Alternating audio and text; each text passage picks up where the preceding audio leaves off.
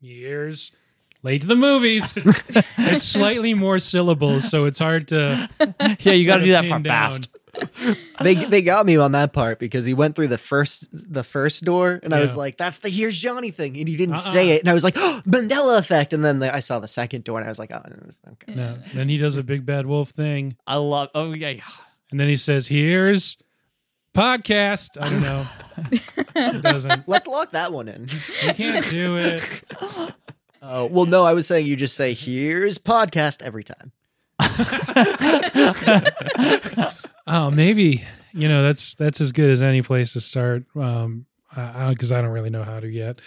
This is gonna be that. Maybe here's podcast. Maybe I just say here's Johnny and it's like not provide any context or something like welcome to Late to the Movies. My name's Ben Holt. Every week on this podcast, me and my friends talk about a movie that at least one of us hadn't seen before. We get to fill in our blind spots. Talk about fun, not heavy, not sort of mentally taxing movies at all. Last week, we put out 2 full episodes on 4 Matrix movies. And so to relax going into the new year, we thought something real lighthearted, not at all dense, nothing to dig into. So we're doing Stanley Kubrick's 1980 classic, The Shining. Hey guys, it's normal perfect movie crew is here. That means I'm once again with Greg and Ray. How are you guys doing? Hey. Great. Yeah. Wormed your way into another perfect movie. Yes. Yep. We're Not to tip my hand too much on my thoughts of this film, but we're happy to be doing a movie that almost has a New Year's Eve party right before New Year's. It's we'll great. get into that for sure. And then the newbie on Late to the Movies this week is Robbie. Hey, what's up? What a surprise. Robbie is so late to the movies that he didn't know he was going to be on this episode until about 4 hours ago. Yep. So I just watched it 40 minutes ago, and I'm glad you mentioned the heaviness because I kind of feel like that Office episode where they're like, they taught Michael the intercom and then he just left. I'm like, they made me watch this movie and then I just have to go home. I guess I just got to go home and then, sleep. I'm going to be sleeping. So I think especially this movie is a really fascinating one to get someone very raw off their first watch. That was the other thing I'm thinking. I'm like, great, I'm glad I had this whole drive to process this. Yeah. It's not overly complicated or deep or anything. Just up the 25-mile long Sidewinder over to back to South Coast I of Massachusetts. just picture you in your car, like the opening sequence now. Though. It was that. Ominous like tone playing the whole time. There was no music playing, and I just kept the windows open. It's about 40 degrees, just get the mood. This is going to be a really tough movie for me to not every time we talk about literally anything, push my glasses like way up the bridge of my nose and go, did you guys know that they hadn't invented a way to film out of helicopters yet? So a guy had to like tie himself to ropes and just lean out the window. You know, And that's how they filmed that That's sequence. as soon as I saw that opening sequence, I was like, this is something that is like used all the time now in movies and commercials because we have drones. I was like, the fuck did they do? I Right. did not even think Because about they it. definitely did not have them. I love that Yep. the first thought wasn't like, oh, we could make like a stand or a connection for it. It was tie some ropes to that asshole and kick him out of the helicopter. They didn't have a way, they just did it. They absolutely, if they had a way to hang a man out of the helicopter. Well, they probably tied a rope to he's literally like attached with bungee cords and ropes and stuff. He's like, in case the ropes fail, you got bungee cords. He's like, okay, I guess so. There's so many of these guys are still around because the movie only came out 40 years ago. And there's a lot of people who, in their 20s or 30s or whatever, they're still around. So you can see interviews with them on YouTube. But first, we usually start by talking about movies that we've all seen recently. I know in particular, Greg had one he wanted to bring up. Yeah. I saw Spider-Man. Oh, No Way Home. Yeah. Robbie's seen the first 3 minutes. Ooh, what'd you think? Wow, special. I enjoyed it. I like the direction they were going into. It reminded me a lot of the last 3 minutes, but I did get a little bit more information where I got to see him like take her back to her apartment, and then the movie fixed and put on the Matrix. Yeah. As addressed on the last episode, they showed us the wrong movie for like 3 minutes. I did hear that actually. The upsetting part of that is I made it the entire time without seeing a preview to this movie until I was in the movie and they played the preview for it. Oh no. You hadn't seen a preview? I did. I almost felt like complaining, like it wasn't worth it, but I'm like, I bet you I can get my $15 back because this is a valid complaint. I am a little annoyed about this. So what do you guys think of Spider-Man? No, I assume, Ray, you saw it too, right? Oh yeah, yeah. I thought it was okay. I thought it was a lot of fun. I went into it with the wrong mindset. Yeah, I went into it knowing it was going to be fun, and I had a good time. You went into it expecting some kind of like, I don't know, masterpiece. I haven't seen a Marvel movie since the last Spider-Man movie, which I don't. That's a problem. Yeah. So instead, I've been watching all like high quality, good movies. And yeah, for this, and then I went This in- isn't at all like Silence of the Lambs. Yes, and Spirited As you Away. know, we only do top tier movies here. like I went in thinking I was paying too much attention to the plot and the details, and that's not how you're supposed to watch Marvel movies. You're supposed to just kind of enjoy the ride. And Let it wash over you. I think another issue I had, which isn't really a spoiler if you've seen any of the trailers. We haven't. You have now though, right? No, it's fine. Don't worry about it. I know. I've heard. We've talked about that enough that I know like all of the people are in it. Yeah. Well, the only thing, there was another Spider-Man movie not that long ago, Into the Spider-Verse, which while they are very different, they have enough similarities where I'm like comparing it to a movie that is much better than it. That's tough. I mean, that's, a creative team that I really love with Lord and Miller and the other guys involved with Spider-Verse. Peter Ramsey also, great director of that movie. And you have these guys who put a lot of heart and empathy into their movies versus Spider-Man No Way Home having to be Disney, Sony, and Sony's sort of bell cow for all the money that they should have made at theaters this year. Yeah. So it's, they need to accomplish very different things for the creative people behind it. Yeah, it was okay still. I still enjoyed it, but it was fine. I'll rewatch it at some point and maybe I'll enjoy it more. I think my take was with both of you. I wasn't like disappointed by it. I was like, oh, this is fun. I like popcorn as much as anyone else. I don't mean to be too dismissive. I don't think it's going for anything more than that, but it's a lot of plot holes and a lot of weird decisions by characters. But on the other hand, teenagers make weird decisions. Mm-hmm. Sometimes you kind of just want to be like, Peter, you're a really smart guy. Shut up. Yeah. None of this would have happened if you had just stopped talking a little bit. Yeah, I mean, somebody could do that to any of our lives at any point. Like, just be glad that nobody's looking for plot holes in the shit you do every day. I know, but if you got like a wizard telling you, hey, stop, you're ruining the universe, and you're like, I'm going to keep going. Like 50-50. We'll see. I don't know, just stop maybe. And then your Aunt May's like, these psychopaths, they mean the world to you now that you just met. And you're like, I don't know that they do, May. You do. They I don't do. know. I know that they do. Yeah, I don't know. It was fine. I also, I know we were already wicked off track. Also saw The Witcher, though. yeah, The new I was season going of to The say, Witcher. yeah, we watched Toy- all of the toss a Witcher goddamn season coin. 2. Coin. I loved the first episode with the guy from Game of Thrones. And Yeah. then I thought the rest of the season didn't really live up to it. I think part of that is the first episode is very directly based on a story from the Witcher books. And the rest of it is they kind of did like late season Game of Thrones, we're beyond the books, so now we do this, except they're very much not beyond the books. They just were like, we're going to do this thing. So, kids, I love the show. I love the series. I think it's great. I think I would like it a lot better as a standalone show and somebody else to take over on the Witcher. Maybe not take over, but just like they don't do Witcher things. The first episode, he hunted a creature. And that was it. I mean, And there was was a like pathos little about bit, like, what makes a monster and like the nature of, fatherhood and stuff. Like they just don't get into it the Again, rest of the- fantastic show. Loved it. Yeah, I saw Don't that. have a lot of complaints about the show, but I don't feel like they've done a great job of doing Witcher. That's true. They did not do many Witcher things in this season, but I did enjoy that it was linear this time. Yes. Yes. It was nice. much Just easier the- to They're just follow. telling one a thing. story now. Yes. Yeah. Oh, should we talk about The Shining? Okay, so we're going to talk about Stanley Kubrick's The Shining. Hmm. Didn't come out until 1980. They worked on it for a very long time. Shooting process was arduous, took about 56 weeks. Sounds like it was not fun, That doesn't sound fun, no? but they made a really cool movie. So this is new to Robbie. Do you want to give us you want me to put a minute on the clock again? Oh, man. I don't think you need the whole minute this time. No, it's I guess it doesn't actually have like a super complicated plot.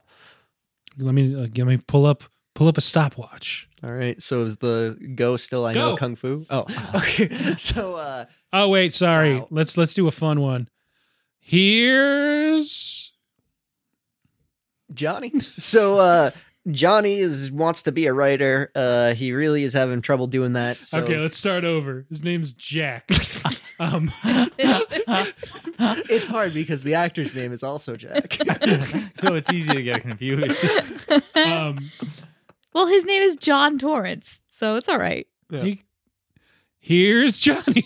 All right, so Jack wants to be a writer, and he used to be a teacher, hates being a teacher, wants to go move to a hotel to manage it while there's nobody there. Great time to be a writer, nobody's around, should be fine. 45 seconds. Him and his wife go to move there with their son. Already seems to be a little bit of a history of abuse with the father. He kind of jerked the arm a little bit. And also he's a teacher that kind of clearly hates kids. So interesting plot points going on here with the family. But they go to the hotel. It's kind of creepy, scary. It's a little 30 spooky. seconds. Previous maintenance man murdered his wife and his kids there. So his kids start seeing like hallucinations. He's got an imaginary friend that doesn't seem to be that imaginary, has this weird connection with the chef guy. So then, everybody leaves and shit starts 15 going down. seconds. Jack Nicholson is going a little bit crazy. He starts to get more and more violent. Kid does a psychic 10. beam to the chef guy. He tries to come save him. Jack kills the chef guy. And then they escape, run away. Jack freezes to death in the maze. And time. Good job. Yeah, nice. That was pretty Okay. good. Would you Yeah. edit I like like a that you heartbeat slowly- over that? Man, that'd be fun. Yeah, Sounds only the like second work. half. You sped up too as the time got lower. You can have the heartbeat speed up. I think around like 40 seconds you were on the closing day, and then the last 20 seconds were all the action in the movie. Yeah. Well, like again, I just watched it, so like as I started talking, like I really had to like reel myself in a bunch of times So, because I was I like, I mean- want to like explore these paths. Speaking extemporaneously and only for a minute about a movie that dense that you only just saw, I think you did a really good job, actually. Yeah. Yeah, no, it was very good. I think you hit it all. You didn't explain The Shining, so let's get into that. Oh damn! Well, I mean, you weren't going to be able to in that much time. I mean, I thought you meant like the whole actual- movie. I was like, yeah, we still have to film No. a little bit more. Not that glib. Lowercase The Shining. The name of the movie, he didn't talk about I it. feel like it should be uppercase, but Okay, whatever. Well, you know what I mean. The concept of The Shining. Mm. yeah. So we really get all our details of it from Halloran, right? The chef. Scatman Crothers. Yep. Playing Dick Halloran. Yeah, when he talks to Danny. This is You I did that know. for dramatic effect, for right? dramatic it's effect. going off the rails already. Already. These names are tough. Jack, Danny, Dan. Oh my god. Wendy. Wendy. Oh no. Yeah. But they don't even give us a ton of details on it, No. right? Part of the ambiguity. He at least tells him that, like, I could have conversations with my grandma and her just in our heads. She called it The Shining. Yeah, That's so pretty much it it. seems like based off of what he says at first, like having the conversations, I always assumed it was like telepathy.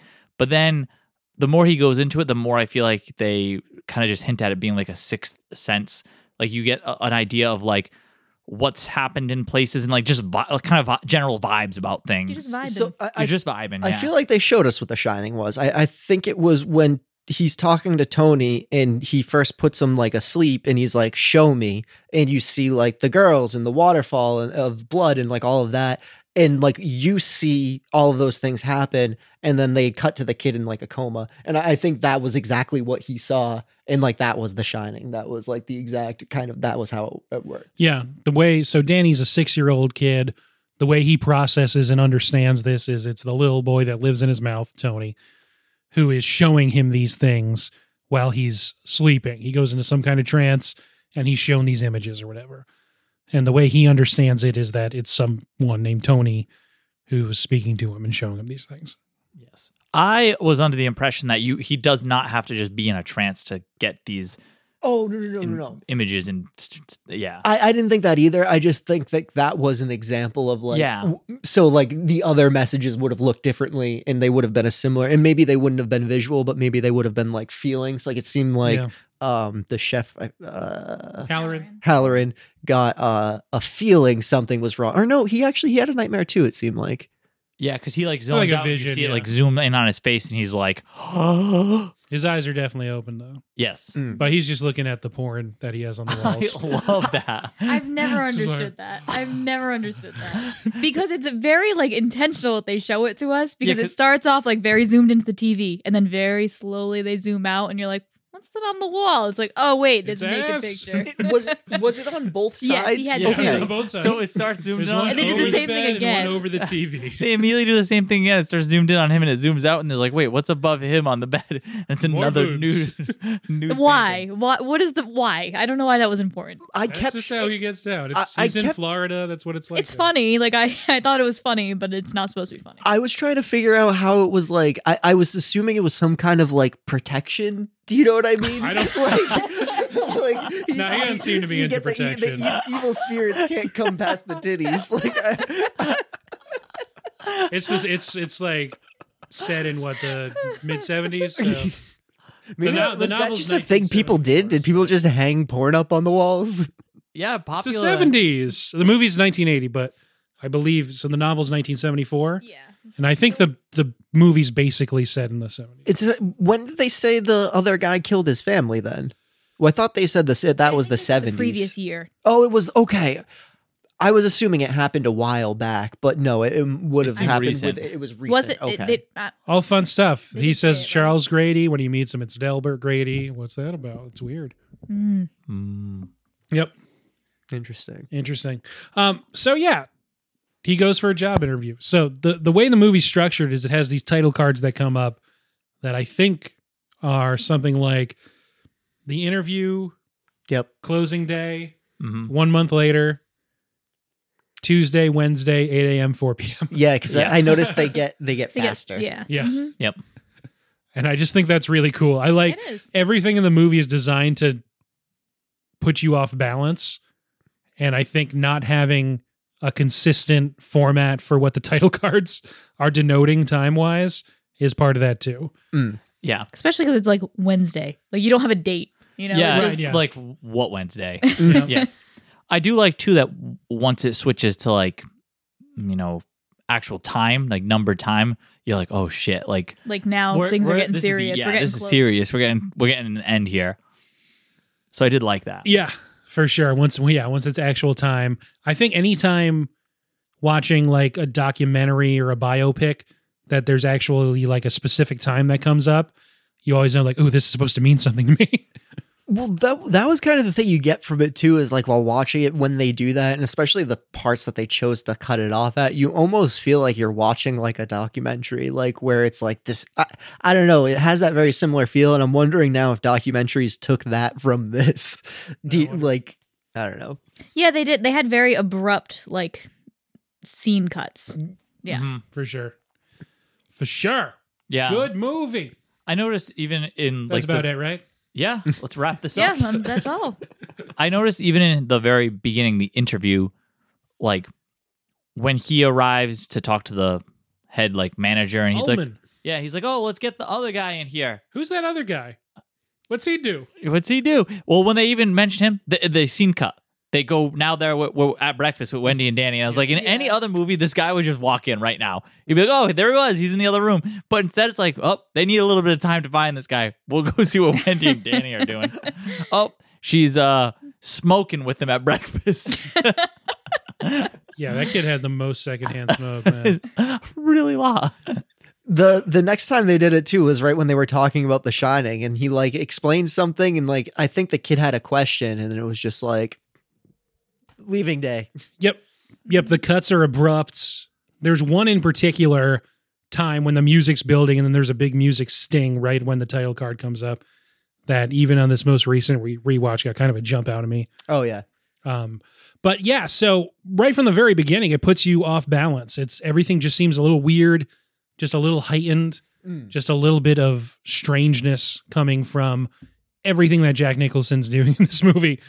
and we start with him in the interview. So That was one of my notes was, Jack Nicholson's just a crazy person that they started to film one day, huh? Because he does this way too goddamn well. Like, he's just like... Yeah, that was one of Stephen King's complaints about the movie, Yes. is that they should have picked somebody that was like an average Joe, because audiences knew from the very beginning what was going to happen. Like, they knew he was going to, like... yeah, this is coming after One Flew Over the Cuckoo's Nest, so people from the beginning are like, oh, so this guy's crazy, right? Yeah, honestly, this was only the second time I've seen this movie, and the last time was a while ago, so I didn't remember a lot of it. But by like 15, 20 minutes into this movie, I'm like, oh, he's already off his rocker here. Like this, Yeah. I was like, they're not hiding what's going to happen. As soon as they mention like the last caretaker murder his family, like 5 minutes later, you're like, whoa, Yep. Jack is almost in murdering mode already. He starts, even in the interview, he's at a 7. Yeah. Yeah, it's Yeah. very unsettling from By the very beginning. 30, 40 minutes in, he's already at a 9 or 10. So. Yeah. Yes. I had a Jack is already crazy note. I think very, very early on, I was like, is he still drinking? Like... And that's, Right, yeah. I wasn't sure about that either. It's like, there could have been like a whole part of that where he was like sneaking bottles and like, this is a symptom of advanced alcoholism. Cause I know some crazy hallucination shit starts happening with that as well. Mhm. Yeah, I think his- that's part of it. His alcoholism threw me off guard because as soon as the interview starts, he mentions like, I'm a writer, you know, and I'm like, oh, okay, here it is. And he's from Maine. And I was like, this is Stephen King. Oh, and his wife loves horror. He mentions that at the beginning. So I was like, okay, I know he likes to be the main character in all his things. But then he's like an alcoholic. And I was like, wow, he usually likes to be the main character. But I feel like it's weird when you make yourself the main character. I'm like, I'm going to make him an alcoholic. He's going to axe murder his whole family. I was like, whoa. Yeah. Is that worse than finding sometimes Jack kids just get himself? on your nerves, man. To say, it's like, is that finding that screenplay worse than finding him right? All work and no play who makes Jack a dull boy? Because it's pretty crazy. My note for that part was, God, writers are insufferable. Because as soon as he's like, I need the space to think about my craft or whatever. I was just, oh, fuck off. Yeah. So after closing day, you go to 1 month later, and the first scene is Wendy bringing him breakfast in bed, which, like, thanks, Wendy. Maybe say thanks. That's a cool thing you're doing. And he's immediately, she's like, hey, do you want to go for a walk? And he's like, well, I really need to work on my writing. I only slept till 11:30 today, Yeah. so I really need to I work. noticed Wendy's the one doing all the work in this. Like, Yeah. I don't know how it is in the book too, but she's like doing yeah. the maintenance work. She's in the boiler room. Yeah. She's getting it done. He's chosen a nocturnal schedule for some reason. He's on a I nocturnal noticed. Schedule. Yes. He is And- completely arbitrarily chosen a nocturnal schedule. Yeah. Not only it's very clear that he's abusive in at least some capacity. They're not very clear if he still is or if he is actually like, Or according to him, it was one accident 3 years ago. yeah. Anybody could have done it. But he's also a total man child. I Their noticed kid like that. at Yeah. one point he's locked in the pantry. It doesn't say how long he's in there, but he makes himself a meal, and it's like peanut butter out of a jar, some Oreos, and Yeah. I was like, you have access to all the food except for the meat. Like everything is in here, and that's the best you could whip up. It was fantastic. Also, he's seemingly in there for like 25 minutes. So. Yeah, but he did. Make But he's himself a made meal. like got a a little whole nest for mountain of himself food. too. He's made He's like a bed taking a out of nap. cardboard boxes. So we should use this opportunity to transition into talking about the performances a little bit. So as someone who hasn't seen The Shining before, it being maybe the signature role of Jack Nicholson's career, almost definitely the signature role of Shelley Duvall's career, what did you think of what Jack Nicholson is doing in this role? Can you get a little more specific with that? That's a broad. So he's firing basically 100 miles an hour heaters right over the fucking plate from scene one in this one. He's like so keyed up, so weird, almost doing like what Jim Carrey's going to do in the 90s in Ace Ventura pretty much already. So was that surprising to you that like, oh, it's such a prestigious filmmaker and this, you know, movie that people talk about as one of like, oh, the most important movies ever made and stuff. Then you get in there and Jack Nicholson's already going like this and stuff just from the beginning. Oh, I think that wasn't as big of a problem because I'm just used to Jack Nicholson at this point. Okay. So not surprising or anything. No, I no. don't think it's a problem. I think it's a great performance. I I'm was saying it's weird as hell. I was expecting him to be Jack Nicholson. I think it added to it because the whole thing was very like you were on edge the whole time because he's so erratic and like, yeah, it's just to be around people like that. You know the mindset Shelley Duvall is in, and he did a very good job of portraying that. So I think maybe it would be unexpected, but I think it's pretty accurate. I know Stephen King didn't like it as much because you can get that feeling right away from Critics him. hated it too. But he's a crazy person. They're not supposed to make sense. So I don't know. I thought Jack Nicholson's performance like carried the whole movie. I mean, lots of it can stand on its own, but I just thought it was incredible. Like I went and looked it up after. I could not believe he was not nominated for an Oscar for that. No nominations. It did get Golden Razzie nominations though. I did see that. I thought Jack Nicholson was great in this. I mean, if you want to give like some like credence to the critics, sure. If he could have dialed it back in the beginning, like if somebody had reeled him in for just like the first 15 minutes, fine. But like it didn't because he was unsettling from the beginning. It did need to like evolve more if you wanted it to be a surprise, but I don't think you needed it to be a surprise. It was going to happen. Movie worked just fine. Like you said, like he was erratic, so you knew what was going to happen eventually, but now you're just waiting for him to snap, and you don't know when it's going to be, how it's like exactly what's going to happen. Yes. Obviously you're suspicious he's going to try and murder the family with an axe. Because that's what the last guy did, but you don't know when he's gonna snap or exactly how it's gonna happen, or like why, like what's his justification gonna be for doing this. Yeah, so I think it was okay that you knew right from the beginning. I think it could have been interesting to like try to leave it as a surprise, but I don't think it had a huge negative impact. I actually kind of liked it too, because one of Stephen King's MOs is that he tells you what's going to happen at like the beginning of the book. Like, you know, people are going to die at like the beginning or something like that. So that's not actually what happened in the book this time, but like he's like done that before. Yeah, it's a classic. Him being like, it was a cold winter at the Overlook when Jack Torrance tried to murder his whole family with an axe. Let's get into that. We're going to tell you about it for the next 300 pages, and you're going to be interested. That's true. The movie is very different from the book, though. So talking about Nicholson's performance, Stanley Kubrick is one of, if not the preeminent, meticulous, perfectionist weirdo of cinema, especially 20th century cinema. So he would have these actors do the scenes over and over and over again. Sometimes over 100 takes. Oh my God. The scene between Halloran and Danny where he's explaining The Shining I don't know if it still has, I assume because of just labor laws, it probably still has this record. They shot it 148 times. Oh my God. Which is a Guinness World Record. Please tell me they used take one. So you got it the first time. Yeah, we had the first time. I'm just bored. So Kubrick would have him do this, and it would produce this effect of people just sort of losing their minds. And he would tell Nicholson to go bigger, and eventually, you just start making sounds, and then you start doing weird stuff with your face, and then he's doing like that lizard tongue lick thing, yep, and stuff. So it's just an effort of just mentally breaking everyone down until they start not even thinking about it and just physically reacting, I guess. So with that being said, we should really talk about Shelley Duvall in this movie. I am dying to know what you thought of her performance, Robbie. Okay. Sorry. God, I really liked her performance, and I was trying to think of how I was going to word this. I think it's fantastic to see someone like power through and persevere in a movie in a way that so clearly comes from a person who wants to run away the entire time. Like it seemed like there was nothing about this person's character that made her want to fight whatsoever, but the need to protect her kid, and to portray that without seeming weak or helpless, but to just kind of seem like someone who has been dealing with a crazy person for their entire married life.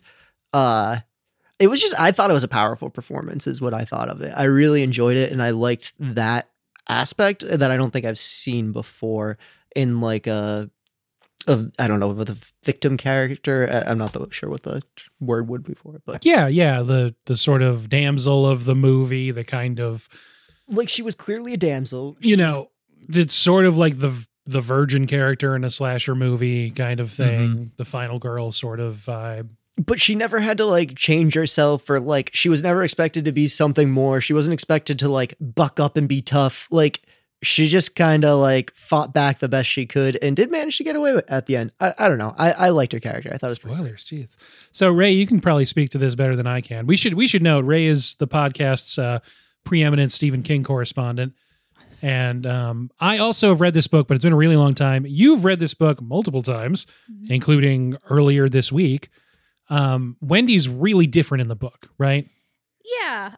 She's like a stronger, more independent person. That was I know that's one of the problems Stephen King had. Yeah. I mean, she isn't like, I don't know. I never thought that she was like a super strong character Well, in the yeah. book. But she definitely is stronger than she's portrayed in the movie. Yeah, I really hated her character in the movie. Like even the first time I ever watched The Shining, I was like, wow, I hate this lady. Like she's Okay. just screaming and like, I don't know, the way that she runs, the way that she holds that bat in the movie, I'm like, have you never seen a baseball bat in your entire life? She's Like, running with the and knife. she's running and her arms are flailing The whole way time. she runs and holds the weapons, I die. I just imagine Stanley Kubrick being like, no, like do it, but like how like a person would do it. Like I know I want you to run, but like a human being, yeah, like but hold it, but normal. She looks like a limp noodle the whole time. Like that's how she like walks and reacts to things and but anyway, the way that Robbie described it, I think is how she is in the book. Like Okay. she's supposed to be, she's kind of this like battered wife who's been living with an alcoholic like for years and trying to save the marriage, but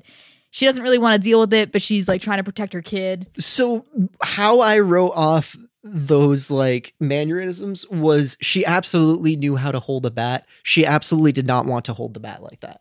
She did not want to be like she wanted the situation to go away. She did not want to escalate the situation. So I was reading it as everything she was doing, like, yeah, she was doing it ridiculously because she did not want to be doing it. She was only doing it when it was the absolute only thing she could. But I can totally see she does run. Yeah. The very run- And then the ridiculous. part where she's like, with the part with the bat, where she's like crying and like trying to like, I think we need to bring him to a doctor. And then he like mimics her, and I'm like, yeah, that's how I felt You too. think maybe I we would have should done bring that him to also. a doctor.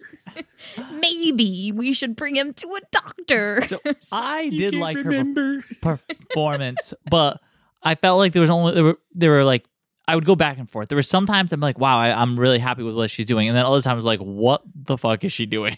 It seems like we have maybe 4 different perspectives. Just to jump in here, I think this is perhaps watching it again this time. I was very keyed into what Shelley Duvall was doing, and it's easily one of my favorite performances ever committed to screen. I think it's just a Titanic achievement. Honestly, it's amazing. You See, the love way it. that you were saying, like they made him do it like 100 times or whatever, Yeah. I can see that because it seems like she like turned the dial up to 10 basically. Like she had an instruction Yeah. and they're like, no, do more, do more, do more, do more. Now she's like flailing and, kind of being. Like I said, the way she runs and stuff, sometimes I'm like, that part I just can't get over. But like the part you're talking about where she's crying with the bat, talking to like Jack, and he's like going crazy. I love that scene. I think they both do great. Like their performances Yes. there on point. When I saw that One- scene, I'm one of like, the this most is what the clip unsettling- would be at Even, the like- Academy Yeah. Awards. Yes, even in the beginning when she's like talking to that doctor, and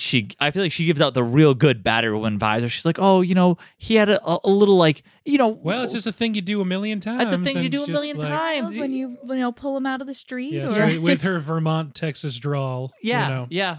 and she's stuff like that. smiling. and- Just how hopeful and happy she was when she was like, and he hasn't had a drink in 5 months was just like crushing because you're Yeah. just like, oh my God, how many times has that been said Yeah. before? Like, her whole performance to me is just so heartbreaking this time. Just you see just her whole world shattering in every scene. Essentially, yeah. it's that like the scene with the bat, like when he was mocking her, I agree was absolutely perfect. Like her world, like she just realized like fully and indisputably he's fucking nuts. Like she saw the manuscript and she realized all the little thoughts she had, all of the like nope, and now she has to deal with them and like Did anyone else get a little bit of a laugh that like the first 90 pages of the manuscript wasn't enough? She had to keep going. Like, well, maybe there's like maybe it makes sense if you read the Just beginning. like one ruffle was but she wanted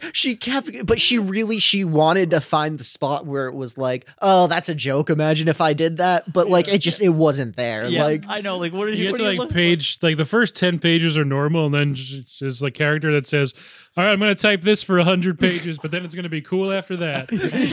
Like, is that what she's looking for? I'm just hoping. Yep. But that whole scene was great, where she's like backing away slowly with the bat too, and then when she starts like kind of even swinging it a little bit, and I'm like, oh, it is. It was really crushing. Stop swinging the bat, Wendy. Yeah. Give me the bat. Yeah. And he starts like licking his lips and Yes. stuff. He's going, Wendy. Wendy. And he's doing like, I doing also- like a Tim Allen, like, you know, it's.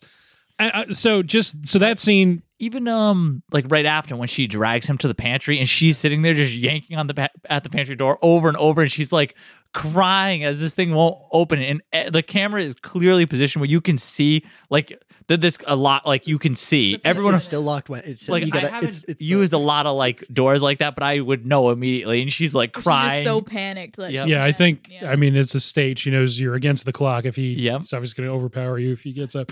I was upset she didn't also drag the bat with her, because when he started to wake up, I'm like, all right, you're gonna have to bonk. Where's the bat, Wendy? Where's the bat? You're gonna have to bonk him. Yeah, He was too heavy. She needed both her hands. gotta bonk him. Yeah, that's. Bad Johnny's get the bonk bat. So that scene, just to key in on it, while we're still talking about Shelley Duvall and the scene in the Colorado lounge, she's swinging the bat. She's in maybe the second or third most terrified she is in the movie. Mm-hmm. And she's walking up the stairs backwards and swinging the bat and all that stuff. Kubrick made her film it 127 times. So yes, I'm not sure which take they used, but she was very tired. Whichever First take. take they freaking used. You were right, Shelley. You got it the first time. I'm So sorry. she's in. You know what, guys? We actually got this whole movie first take. Yeah. I don't know why we did all these. We were done week 3. So like I said, a 56-week shoot. The first few scenes, she's not in emotional terror. Most of the movie, she is in this elevated state of emotional terror, and she stays there for over a year. I can't imagine what that does to a person. After this movie, Shelley Duvall makes some other movies, essentially mostly transitions to children's programming. She produces a couple different really successful kids like anthology shows, and then basically retires from Hollywood in the early thousands. Sort of disappears. She's staying at a hotel in Colorado. No. So she pops up. She purposely like cuts ties and like gets out. Turns out she moved to Texas. In 2016, Dr. Phil tracks her down. God damn it. And they bring her on for a very, very painful to watch interview where they let her like talk about, you know, kind of just ramble on about like conspiracy theories and stuff. And like they don't protect her at all. It's extremely exploitative. And obviously there's a huge backlash. She just disappears again. In the last couple years, people have actually tracked her down that have good intentions that aren't Dr. Phil. Just earlier this year, I think in the Hollywood Reporter, there's a pretty good article about her where someone actually went and interviewed her, and she's in her 70s now. So any kind of like mental weirdness it doesn't actually seem to be quite as exaggerated as Dr. Phil made it seem. Has like really good memories about this time and stuff. To this day, even starting then to this day, she's talked about how terrible of an experience this was, but sort of has always couched it in a way that it's like pretty diplomatic. Like she'll talk about how stressed she was, how her hair was falling out, all this terrible stuff she was going through. And then the symptoms not actually. Yes. Happened, no. And then she'll say at the end, but Stanley Kubrick was like very warm and friendly to me. And like Jack Nicholson was very gentle, and like everyone was like really happy and stuff. And it just like, it's always just like, you feel so bad for her because it's just, you know, it just isn't something that she seems like she wants to get into. Earlier in her career, it's in the 80s and you're a woman. You're not going to be like, oh yeah, Stanley Kubrick and Jack Nicholson are assholes if you want to continue working, obviously. Yep. So I just feel really, you can't help but like your heart just breaks for her, because I don't know how you get in that emotional state, but I imagine it's by being emotionally abused IRL, and then to stay in that state for basically over a year. And I just don't know what that does to a person. And then for people to say that she sucks, and for her to fucking win the Golden Razzie for Worst Actress. She definitely was not Worst Actress. No. Although this First movie year. got a lot of hate. Oh, got a ton of hate. People are wrong. And the Razzies and cynicism, those guys.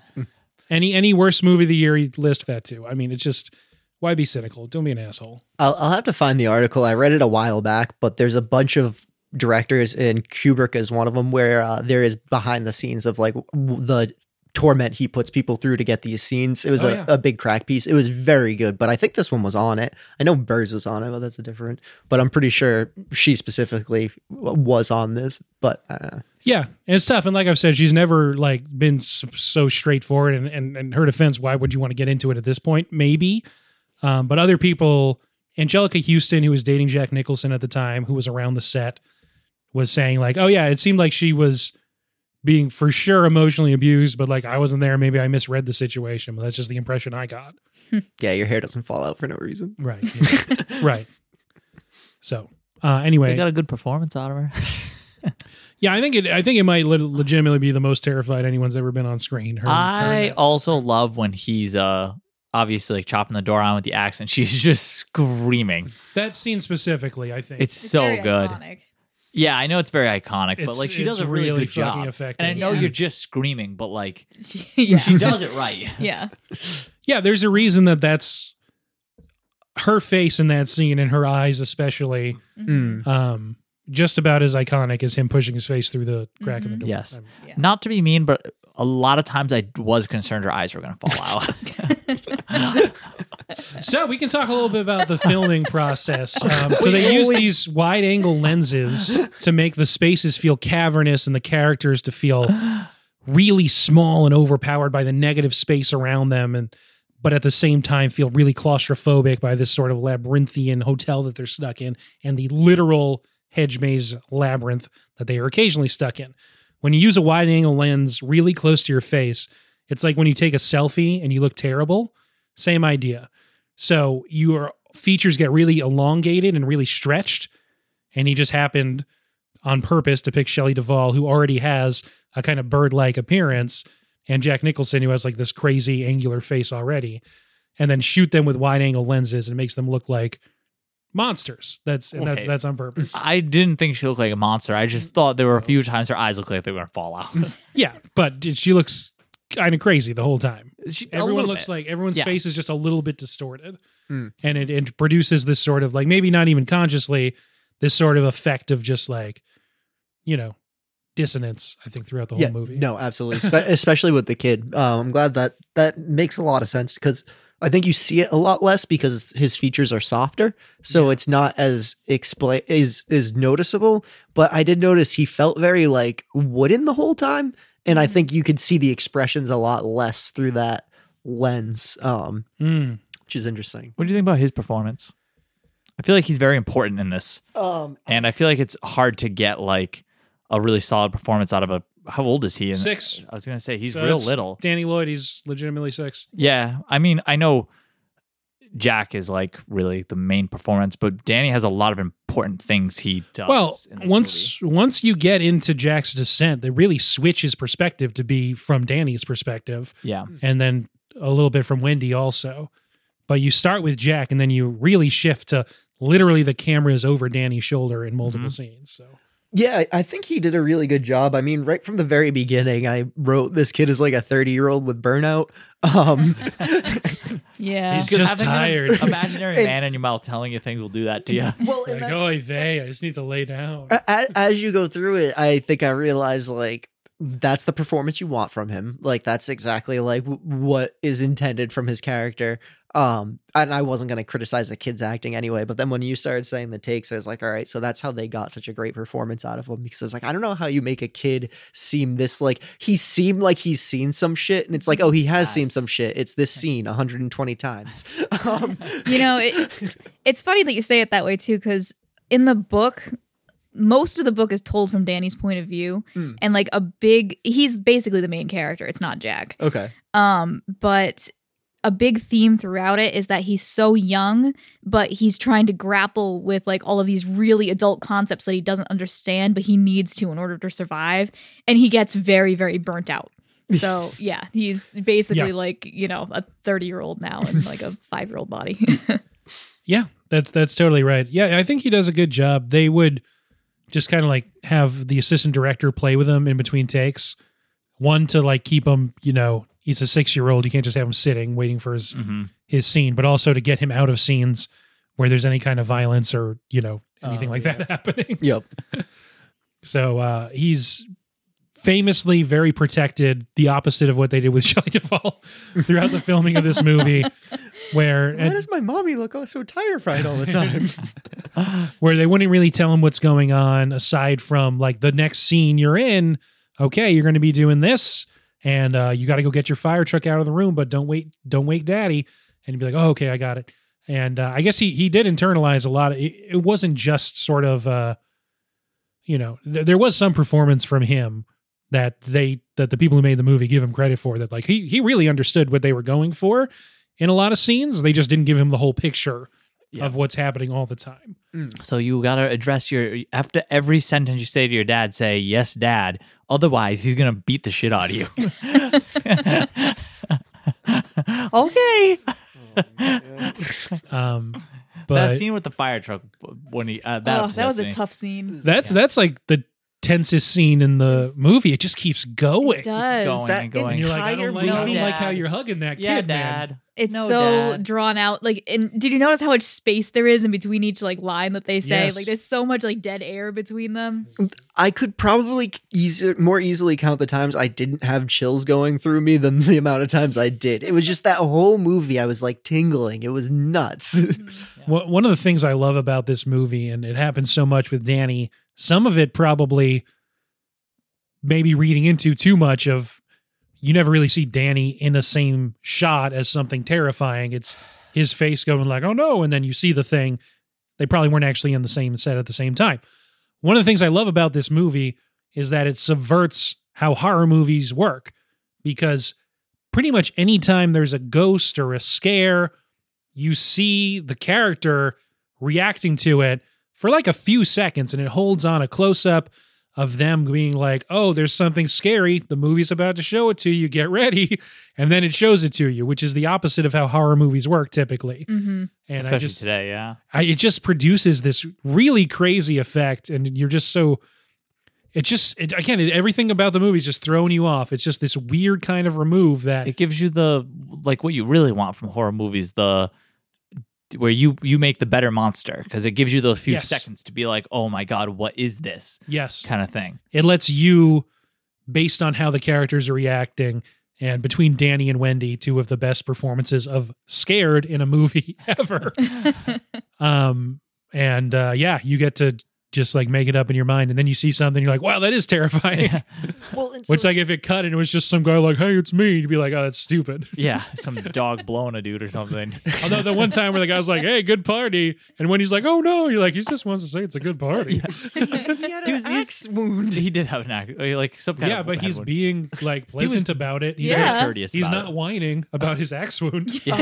So I really like that they did the filming, the two separate scene things, like you were saying, because even right now, like when Danny got the bruises on his neck, and they even show you like there was the woman in the tub, or maybe there wasn't, but like your thought is, did Jack, was he awake at some point? Did he actually do it and not remember? Like I don't think he remembers doing it. You know what I? Yeah, there's so much ambiguity in the movie that I guess Stephen King hated, because there is not ambiguity to this extent in the book.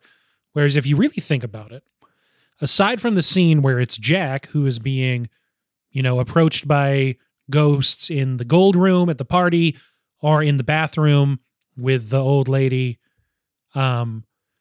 anytime Danny and then even later Wendy sees a ghost, they're not threatening them. They don't even move towards them.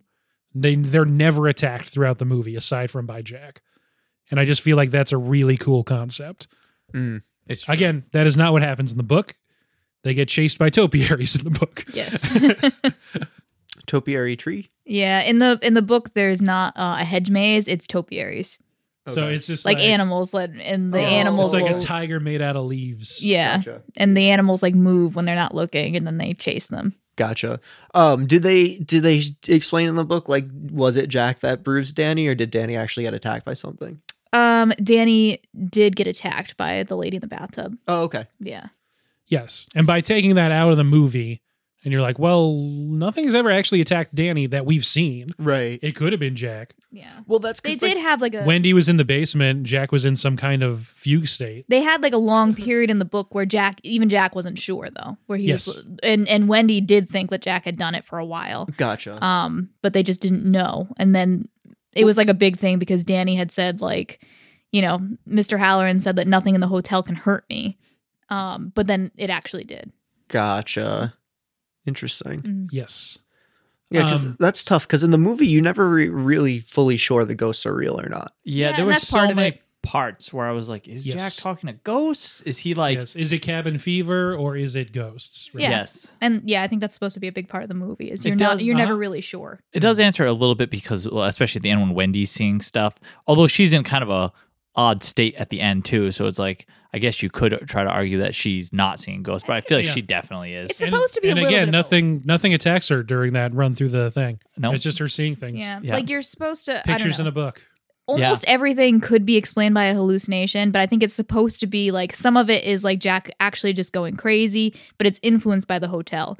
And you can tell that there is some sort of supernatural thing going on because the pantry gets unlocked. Well, and so But the hotel is like influencing it, but the direction it's not like totally the hotel's fault. where I was like a little like iffy on it, and I'm sure it's very different. I was thinking almost like a similar cabin in the woods motif where like they had to make a sacrifice. Like I didn't think they were like the person in the dog mask. I didn't think that was a ghost. I thought there was some weird like rich person conspiracy where they have to get a family here to murder someone for the hotel. Do you know what I mean? I went more on like but the person with the axe wound in the head kind of ruins that because he was definitely a ghost. Yeah. Yeah. Yeah. I like the concept, the way that Kubrick constructs this is it isn't that the hotel is trying to kill them, is that the hotel is trying to get them to kill each other. Yeah. And that seems like that's a more what it actually is trying to make happen. And I think that's a pretty cool concept. It's a Mhm. lot more, obviously the Shining book is in this sort of vein of modern Gothic horror, but I think the movie being just about a descent into madness and purely someone being pushed all the way to the edge to serve some ambiguous, nefarious end game. I think that's even better Gothic Mhm. kind of horror Yeah. to me. I did read after too that one of the things that somebody pointed out is every time Jack sees a ghost, there's a mirror in the scene. Like he's looking towards a mirror. So it could be like implying that it really is all in his head and he's just looking at himself. It's That's just interesting. projections like he's putting out. And then you could write off when Shelley sees things at the end, like she's finally opening her eyes to the truth of what he is. So she's not actually seeing ghosts; she's seeing his past behaviors and how horrific they were. If you wanted to, That time he brought all that blood home in that elevator. that time that dog man blew him. Oh, so since we're talking about that, well, It's like, oh, damn, my elevator trap didn't work. I didn't want you to see this. I will the say that personification of all the blood he spilled throughout his there life. you go. Ooh, yeah, there yeah. you go. Different level. So the movie is obviously very different from the book, but this is one of my favorite book to movie adaptations. I can see why Stephen King didn't like it because it totally tore Yes. apart everything that he did. Yeah. But almost Yes. everything that's iconic about the movie is not in the book. So the movie So really the stands on elevator its own. with blood isn't in the book. That's not in the book at all. Gotcha. Him writing out the play with the dull boy thing, that's not in the book. Him Oh, wow. chopping down the door with an axe is not in the book. he has maze he is has not a in the roque book. mallet. He has a roque mallet, yeah. And Danny doesn't say red rum. He says roque, croak, right? No, he says red rum in the book. Does he not also say something about roque and croak? He does. Okay. Yeah, at some point, yeah. Red rum's in there too, then, I guess. Yes. But Yeah. I remember a lot The of red focus rum on reveal roque, was croak. very good. Yes. Red rum is in there and everybody's like, red drum? Like what Right, what are yeah. you talking about? You want to...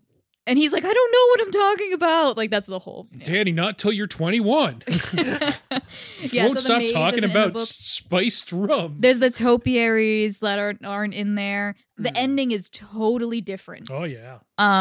Just it's so different from the book, but it stands on its own so well. Yeah. I don't know. It's really interesting. Like the whole thing is different, but it's such a great movie still. So you saying that it's like kind of this rare, you're one of your favorite book to movie adaptations. I agree in the sense that I really love the movie. Obviously, I've said I think it's maybe a perfect movie. Probably my favorite movie that we've done on the podcast. But I also love the book, and they're like I really, love the book. they're really different They're experiences. so different. The horror feels different. The vibe is pretty different, but they're both really good at what they do. They So are. if This you is haven't read one the of my book, it's- favorite. Yeah, this is one of my favorite movies. it And flies after by, I man. watched the movie, I read the book, and it was like literally one of my favorite literary experiences it reading flies that book. What? No, never mind. No, I said it flies by. Oh, I Like reading the book, you'll be like, "Oh my god, I've already read 100 Mhm, pages. I didn't yeah. realize." You mentioned like the horror It is like flies fine. kind of different in the book. What did you guys think about the horror in this movie? Like, was this a scary movie to you? this is the scariest. Like, I'm dead serious. I really was The scared whole by this time, movie. you just have goosebumps. Yeah, this is my type of horror. This is the type of horror Yeah. that actually bothers me. It's so weird because I feel like I'm normally a horrible bitch when it comes to horror. This movie doesn't really scare me though. It is very tense the whole time, but I'm not like scared. I would say That's a really good question. So I'm pretty wimpy, I'm super. but this is also the kind of horror that I dig, Mhm. and I've seen it so many times now that like I'm not scared. It's still a little disturbing. I think I always forget how weird Jack Nicholson goes, how scared Shelley Duvall looks, and that's still like deeply affecting to me. But the scares in it don't necessarily scare me anymore. But it's sort of just so good at building anticipation that you can't help but be like, all right, he's on the tricycle. Is this the time that he turns left and he's nope? Okay, no, this is the time he tries the door and he goes in. No, this is the time the door's locked.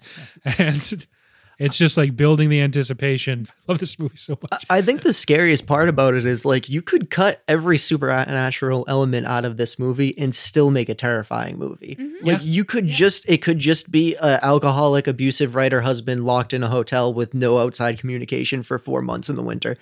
Also terrifying. You don't need the ghosts. The ghosts are a fantastic part of it. It's just like that mixed in with the supernatural where it's like you're spending that time of like, does it even make a difference if there's ghosts or not? Like when you're judging how scared you are? I don't know. So you're saying the hotel could have probably accomplished the same thing if it like just turned the heat up a little bit on the stove and had Wendy burn the toast for breakfast. Okay, Pretty he's getting much. the axe. That's all we need to do, boys. Well, like, and that's we were saying like the descent into the madness and like being pushed to the edge, but I feel like Shelley was pushed. Jack, they were just like, "Hey, you should jump over the edge." He was like, "Hell yeah!" It just I should didn't jump take over much. that fucking edge. He's a very flawed Yes. character from the beginning, so it was just easy. All the ghosts when he came in for the interview, they're like, I don't think this is gonna be an easy one. with Grady, it was like a whole few months of it, but I think we're gonna get him by like month 2. And then, Actually, yeah. in the book, I think it's month 2. There you go. Yeah, it's in the book. Tell you it's December 2nd that everything goes down. But yeah, overall, I wasn't like Yeah. creepy scared. Like there were It's definitely a different kind of horror. like I said, like the part where it's mood. Danny goes to get his fire truck, you're like, oh no, the whole time. Yeah. I think it's tough to answer the question too because I consider myself a bitch when it comes to horror movies too. But like, just because something like Saw would bother me more, and just because I'd say like I can't watch it, I don't find it scarier. Yeah. I read those plot points and I laugh at them. Like I think it's A, interesting, and like B, like over the top. But you know what? Like I don't think it's scary. I think it's gory and unnecessary. Yeah. This is something I consider scary. So it's a Yeah. hard kind of like. I don't want to stretch it too far, but like vibing on the gothic horror thing, for me, it's almost like it's not, there's not jump scares or whatever. It's more of a intriguing sort of construction of the way it produces the thrilling aspects of it. And it's sort of me more being like tempted to like go deeper into it, into this kind of weird.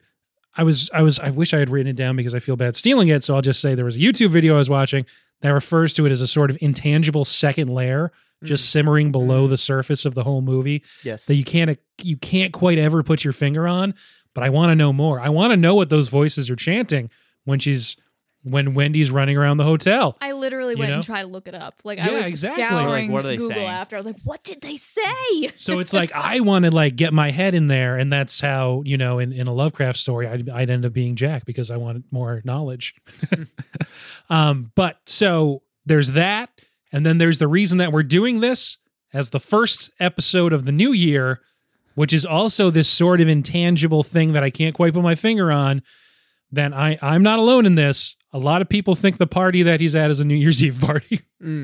It seems like it. I also thought it was a New Year's Eve party until I reread the book this week. It Yep. makes sense that it can't be because the hotel is closed for the winter. Yes, the Like, that hotel is is closed for very- the winter. That's absolutely true. They mentioned that. Yeah. And it's not like a new thing. I said the entire time it's been open, it's been closed for the winter. I'm pretty sure they give us the date for it. I think it's in July. It's July. a 4th of July party. It's July Yeah. 1921. It's a thing though. If you look up, like I googled it. I It was is like, a is it thing. a New Year's Eve party? And everyone's like, yes. Oh wait, no, it's not. And then they show the It's so picture. formal. It's so formal. They do like It's the so gold. formal. It's the gold ball, and I feel like Yeah. gold streamers are very. It's like a New 20s kind of Year's, thing. like- There is no red, white, and blue. No, No, no. In the no. book, it's actually Literally like a no red, white, and masquerade blue. party too. Yes.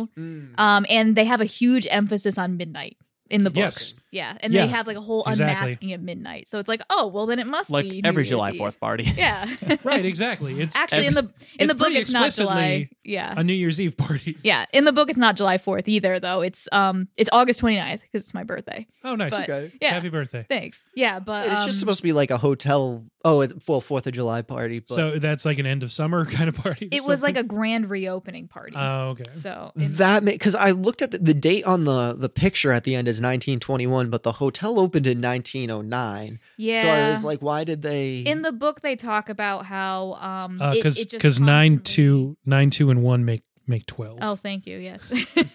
Just ignore the first one. Yeah. And it works. In the book, they talk about how like everybody that's ever owned the hotel, it failed.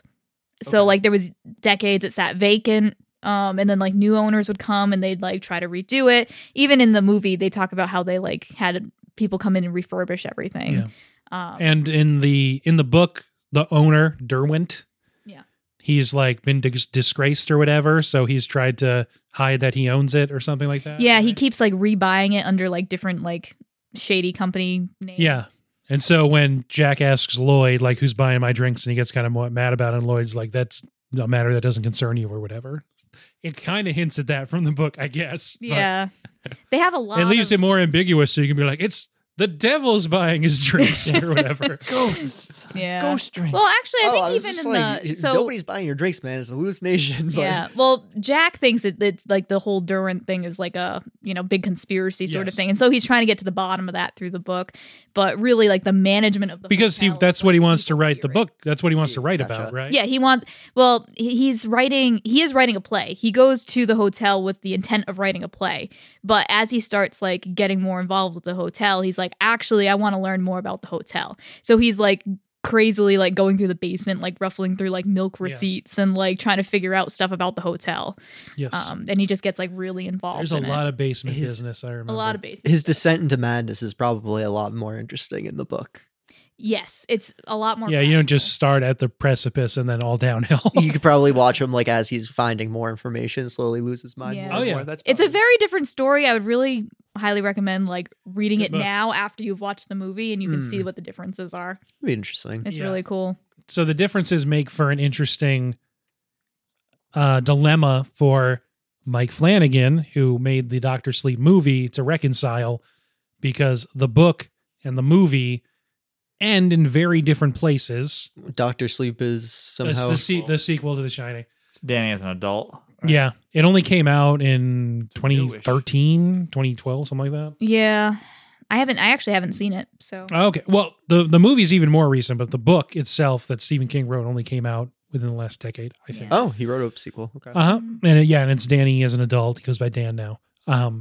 That's good because I was going to ask, they specifically like, your son is more powerful than blah, blah, blah, blah, blah. Great note. Never going to see anything to do with that. Right, yeah. Yeah, so Mike Flanagan, who made Dr. Sleep. And we don't have to talk about it too much because I'm the only one here who has seen it and I haven't even read it. So I know it's different because, I don't know. Is it okay if we spoil the book for you? It came out in 1974. You've had time. I'll read it anyway. Okay. The Overlook's destroyed at the end of the book. That makes sense. Okay. Overlook's not destroyed at the end of the movie. The Dr. Sleep movie, he tried to make a sequel to both. And the climax of it takes place at the Overlook. Interesting. Huh. And the Overlook doesn't exist in the book. So it's just sort of like, I think it's just like a park now in the book. I could be wrong.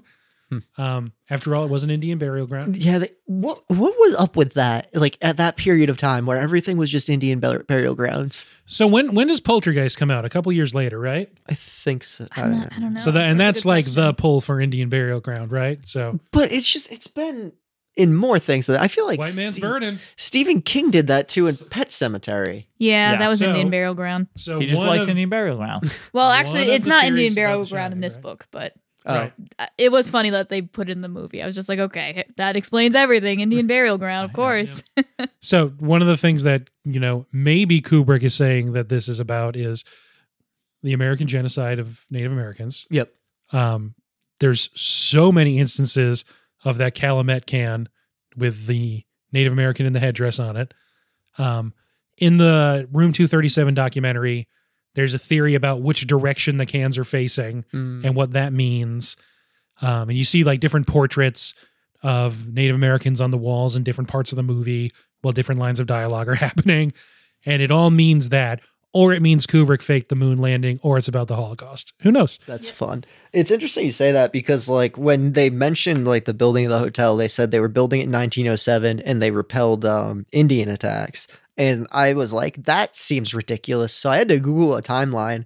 And like the last U.S. skirmish we had with the Native Americans was in 1890. So to have like people attacking a hotel on like the frontiers, like that's very plausible. 1968 for Indian civil rights. Sorry, that's the actual title of it too. It was 4 years after the regular. I think they're Civil still Rights Act. technically not allowed on Boston Common. So Jesus. Yeah, it was an interesting little tangent. Sorry, but it's just interesting. yeah, for sure, to get into all the conspiracy theories. So that pulled out of us saying, this is why we're doing it for New Year's Eve. Oh, yes. Yes.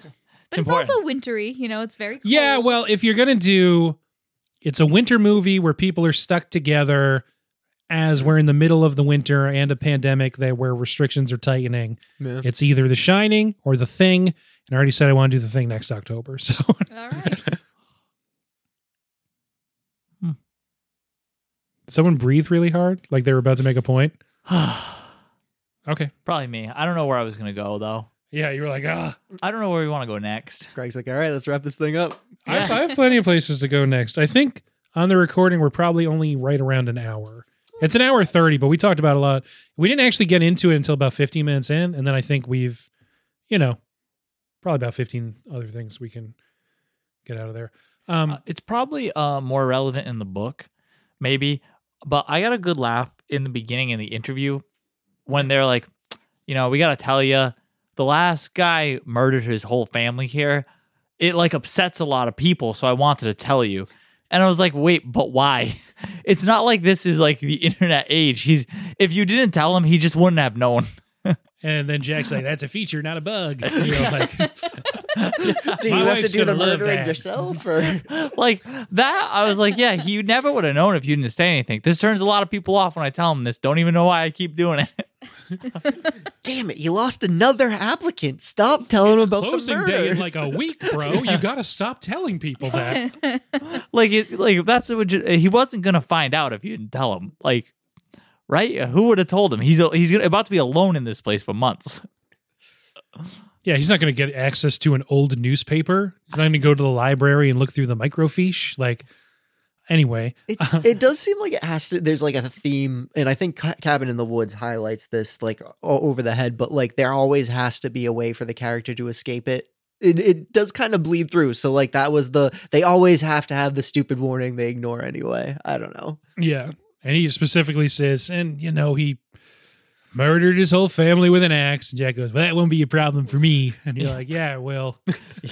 I bet it will. You're already looking crazy. I don't even like axes. I'd use a machete.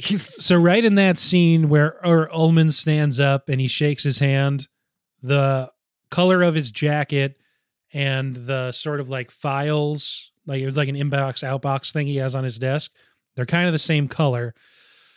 So if you're looking for a homoerotic reading, right when they shake hands, it looks like Ullman has a massive erection. That's also from Room 237. Ooh, We gotta watch it now. And so just because I watched that documentary a while ago, unfortunately, it's not on a streaming service. Like you can rent it or whatever for a few bucks, but it's not on a streaming service. Or I would have watched it today before we did this. But that's one of the things they're like, yeah, I guess it kind of looks like a large penis. This is one of the theories, so we have to tell you about it. So I thought Room 237, wasn't that a Jim Carrey horror movie? Is this a documentary? Number 23? Yes, I am. Yeah, that's a completely different. Yes, Room 237 is a documentary specifically just about the conspiracy theories of The Shining. Okay. So again, 237 makes 12. In the book, it's Room 217. Yes. So what's the change for? I actually looked it up because I was like, that's really weird. Like, That's it's really really weird. weird change. So it's actually because they shot the movie at a hotel in Oregon, I think.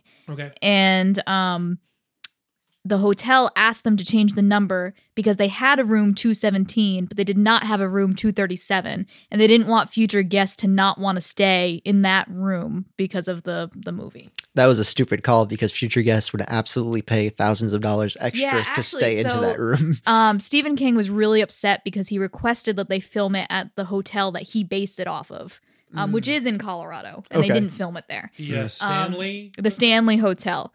And the Stanley Hotel has people coming there all the time asking to stay in room 217, and they say that they have the number plate stolen like on a weekly basis. Yeah, there you go. You just Yeah. price it in. Yeah. Yeah, absolutely. Absolutely. Just if you stay there, you get to take the number plate. Yeah. Price it right in. Oh, and the other thing I thought was interesting too. So he said that obviously he wrote this about himself again. And I'm like, he couldn't have wrote this about himself. It's a terrible character. And he's like, yeah, I was in a bad place at that time. So I guess he was dealing with alcoholism, and he said he was dealing with like uncontrolled rage towards his family. And I was like, oh my God. Yeah. And he said that he Yeah. was staying at this hotel and he had a nightmare about the fire hose chasing his son around the hotel, which is actually a part of the book. Yeah, and it's I like a thought- big hose with googly eyes. It's Yeah. like, I'm gonna get you down here. And you're like, okay. And then he's like, why didn't he put that in the movie? And I just kept thinking, like, imagine like his wife goes to read this book after. He's like, yeah, I wrote this because I was going through a hard time. And you're like, this is supposed to be you? Like, should I be concerned? Our prenup says no. Yeah. Is that worse than like being super high on painkillers and writing Dreamcatcher? I don't know. Yes. He's like, yeah, I was super high on painkillers. Kept pooping big killer slugs. I don't know. What? It's about me. So that was a thing that happened to me. Dreamcatcher is not a good film. So My speaking of understanding the is fire it's not a hoses, great film. Yeah, where we got that part. So there's a part of every episode where I list a bunch of facts about something that no one else cares about. So do you guys want to hear some facts about the invention of the Steadicam? can we talk about the fire hoses first? Yeah. Are there fire hoses in the movie? No, there's not. And we also, because one of the things Ray noticed right away was they chose not to do the topiaries either. Yeah. And immediately, as soon as you noticed that, you were like, I bet you they couldn't do it. Like, it probably would have been way too hard. It would have looked terrible. It would have looked Yeah. terrible. And I really like that they didn't seem to do anything that wasn't going to look good, because this movie still looks good. Yeah, Like, I even was the- really pumped that that was actually the reason that they didn't do it. I was like, I bet they didn't do it because it would be too difficult to make it look good. And that's exactly Yes. why they didn't. As soon as you said fire hoses chasing him around, I was picturing that in my head and like hilarious. It's just you could not do it and make it a serious part of the movie. Mhm. It would just be immediately hilarious. It would look so Everything they chose to do, they did really well. Because this movie, when did it come on? That 80, you said? 1980. 1980. It took a few years. To All their make, effects are but- practical and they still look nice. Mm. Even like the lady in the tub that's all kind of like melting and stuff. She still looks gross. Yep. Yeah. You know what I mean? And it's not like you look at it and you're like, oh, I see that, it's so fake looking. Still looks real nice. It was funny because at the end it's credited with young lady in the tub, and like as I read it, I like had like a thought. I was like, oh, and then it was old lady in the tub. Oh, it was very like they're right next to each other, and like my reaction to both of them was very visceral. It was just a very funny like thing to read through. Also Oh, that interesting- reminds me. The other thing I forgot to mention was like with the book to movie adaptation, they made a lot of very, very smart choices because Yeah. they combined, like, obviously one of the problems that people have when they're making movies out of books is they don't have enough time to tell you the whole story, right? Yep. So they combined a lot of elements from the book together into one scene to like get the point across.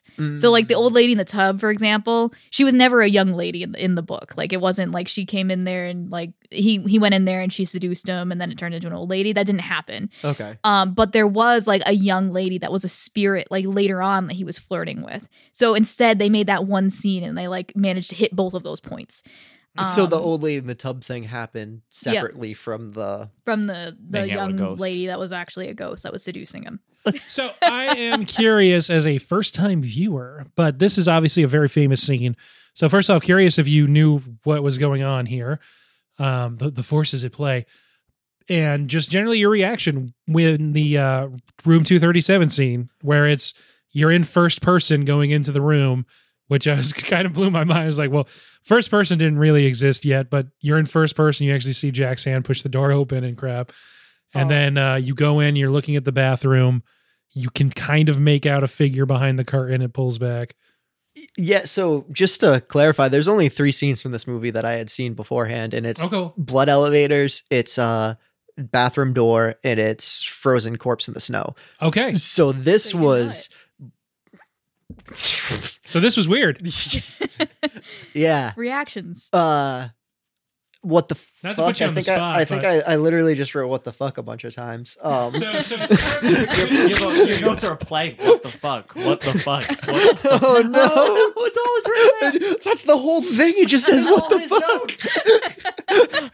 So you start kind of confused, but It was very okay. So yeah, I see where you're getting at. It was interesting to see because I guess my first thought was like, okay, there's the woman that choked his son is hot.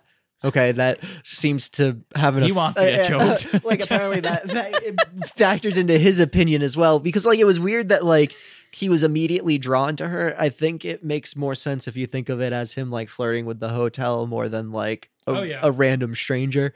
But so that and just to have it switch to like the rotting woman, I guess I kept trying to tie it into like who the fuck is this? Because the wife and the kids who were murdered in the hotel. So where'd the dead rotting woman come from? But I didn't have a lot of time to process because then it's into something else like Yeah. 15 seconds later. then Jack goes back and she's like, and Wendy asks him what was there, and he's like, I don't want to talk about it. Nothing Not even, there. he's like, nothing. There's nothing there. Kid's crazy. It's a little crazy kid. And I'm just like, sure. Yep. That's what we're doing. We're just rolling with this. It kept moving and I didn't have time to stop and like, It really does keep moving. does, I mean, yeah. for a 2 hour, 20-ish, 23-minute long movie. When you said it was that long, I didn't believe you. I was it would rocks, man. It just have guessed 2 hours max on this and I had watched it like the night before. yeah. and it's often pinged for being slow and ponderous, and it's Only just it's slow a part, wavelength. Opening credits. That's my only complaint of slow. Yeah, it's a whole wavelength that you're on, man. Credits, it's like it was cool watching it, and there's like a good like music, like a score behind it and stuff. You did make the comment though. You were like, I think they just named every single person that's in the movie. They did because in the opening credits, usually you just like it's like this Jack Nicholson and like the big people, and they had like 10 names up. I was like, I think that's every There's only, like, character. Yeah, it's people. mostly 3.5 characters in this movie. Yeah. And there was like 10 names in the opening credits. I was like, that's got to be everyone. That's got to be every single character right there. Scatman Crothers is like fourth build, and I know we're a little away already, but that scene with the bathtub lady too, I thought was interesting because that's like the only time in the movie I think that Jack's scared. Because he like runs away from that room. Like after his nightmare too. Oh, oh, yeah. you're right. He's You're right. terrified That's after the another. nightmare. Because I was gonna say because he's real good. His performance is great through the whole movie. But that's one of the one of two times that his performance is different. Because every other time it's his crazy, he's got these crazy like eye movements and his, the way his facial expressions he does for his like crazy Jack Nicholson thing. But those two scenes, he's like terrified instead. And he really sells it that he's like. Yeah. There's, and Ray can speak to this better, but there are a lot of important points in the movie, even after he starts running around. In the book, even after he starts running around with the Roque mallet, where he does have like moments of lucidity. Mhm. I was going to say it felt like you were seeing parts where he was almost. My theory was he's being possessed by the hotel when Pretty he much. is doing crazy stuff, Yeah. and like you kind of see like where it's him versus where it's the hotel. But my other thought was like, and I wasn't sure if it was the person before him or if there had been other people in between that hadn't murdered their families. But it seemed like the hotel can only like work on you so much. You already have to be a certain type of person for it to fuck with you like that. Yes. Mhm. You have to have some weakness to exploit. Yeah. Alcoholism. Mhm. So you guys want to hear some fun facts about the invention of the Steadicam? Now I'm ready. Yes. The Steadicam is patented by Garrett Brown in the mid-70s. He sends around this almost like a mixtape called 30 Impossible Shots, and it sort of circulates around Hollywood. And the catch is him and his buddies film these shots that are impossible. No one knows how to do them. And he doesn't say how he's doing them because the patent hasn't been approved yet or whatever, and he doesn't want people to figure it out. Eventually it gets into Stanley Kubrick's hands. I think it was like a producer friend sees this, sends it to Kubrick. Kubrick writes a letter to Garrett Brown, who at this point, like, he's not, a famous person. He's just a guy trying to like be like, here's a cool thing I invented. Have It's the exactly 70s. what just happened. Right, yeah. It's the 70s. We've got like, the new Hollywood shit. The whole industry's changing. You got all these auteurs coming up. He gets a letter from fucking Stanley Kubrick. It's a telex from him. And it basically says, I'm really impressed with this. This is going to revolutionize Hollywood. If you want to protect it, there's 14 frames that I could see a shadow of what looks like a guy, and he describes exactly what the thing is. He's like, so you might want to cut those frames out if you want to protect it before the patent comes through. And like, P.S., what's the minimum height you can shoot at with this? So, and that like gets the gears turning. And so this is like in the mid 70s, but Kubrick's already planning. He already has the galleys pretty much planned for the shots where you're following the tricycle in his head, obviously. It's so good that when you're following the Yeah. tricycle. So Garrett Brown gets in touch with him, and Kubrick tells him what he's trying to do. Garrett Brown figures out a way. So the way that a Steadicam works, if you don't know, it's basically you're wearing this rig that kind of goes around your body almost. Oh, I've seen this. And you have like you're sort of like holding a bowl, and you got the camera, and he doesn't actually have all the kinks worked out yet, working directly on The Shining, because Garrett Brown gets so excited by the project that Kubrick actually hires him to be the camera op, the guy who invented the fucking Steadicam.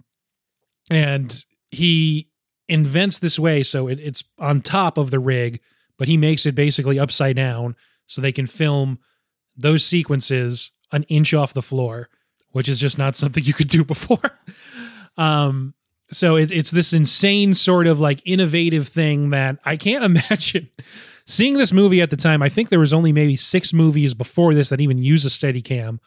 But then to have the guy who invented it innovating several times over on top of that, and then you have these shots of just like this disembodied camera following Danny, following people as they're walking around, so often that there's a character moving through a space that even if the camera's not behind them, it's sort of keeping pace with them. The whole point of a Steadicam is you have the freedom of a handheld camera without the shakiness.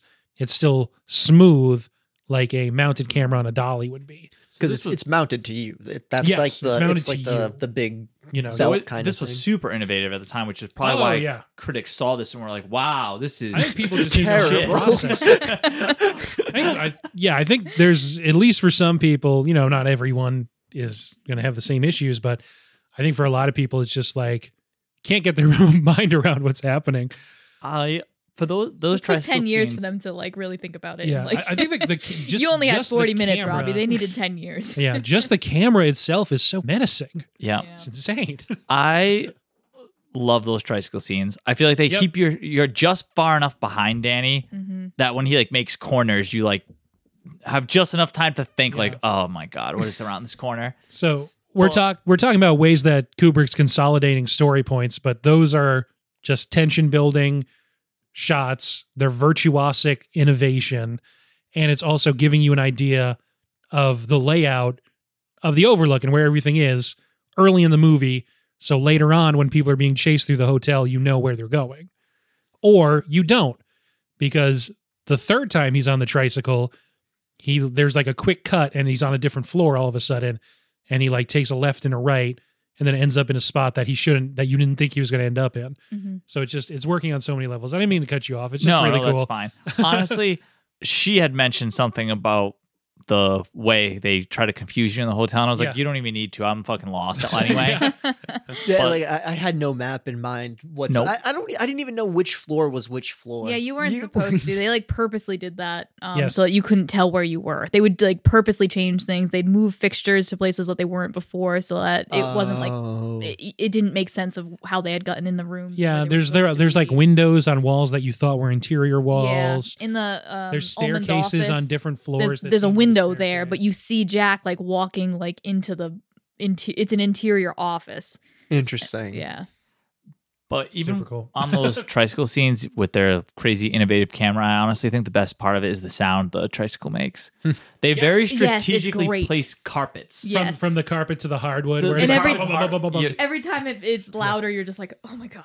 Yeah, Yes. and there's like a shitload of carpets, very strategically like placed so that you get this sound from that tricycle going over carpet and hardwood, and it's like, Yeah. So to bring it back to Robbie, this wasn't one of the 3 scenes you listed, these various tricycle trysts.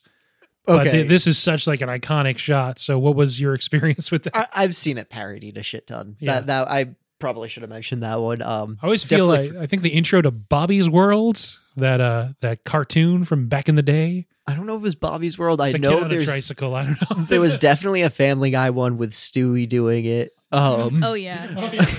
But I've definitely seen it in a couple other things. But no, it was really cool. I think I just wrote it was iconic. I liked it. I couldn't really put my finger on why I like it so much. Maybe just the suspension building.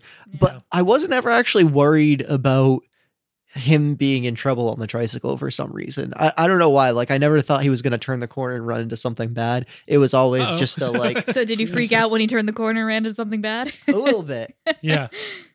Oh, the two The girls. two Yeah, girls. yeah, yeah, Yeah. yeah. and he Which keep- the girls actually aren't in the book either. Which Oh, and like interesting. that's one of the most iconic ghosts in this whole thing. Mm. yeah, And because just in pop culture, maybe Yeah. like the most iconic. Yeah, and that's Just not ghosts. that's not part of the book either. So yeah. Because when he turns the corner and sees them, that's when they alternate between he sees the 2 girls and he sees them all like mangled and Yes. Yeah, axe yep. ridden. Yeah. Mhm.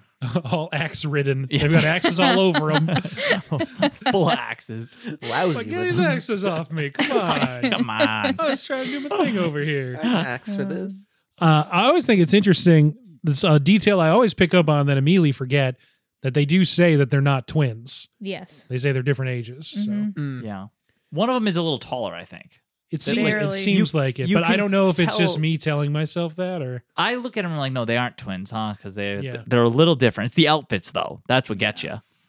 Because they Yes. move exactly the same, so everyone's just they assume they're twins. and I always forget how early they hit you with those two. It's like Yeah, the right first- away. within a couple minutes of Danny getting there, he sees them in the Yeah. playroom. Mm-hmm.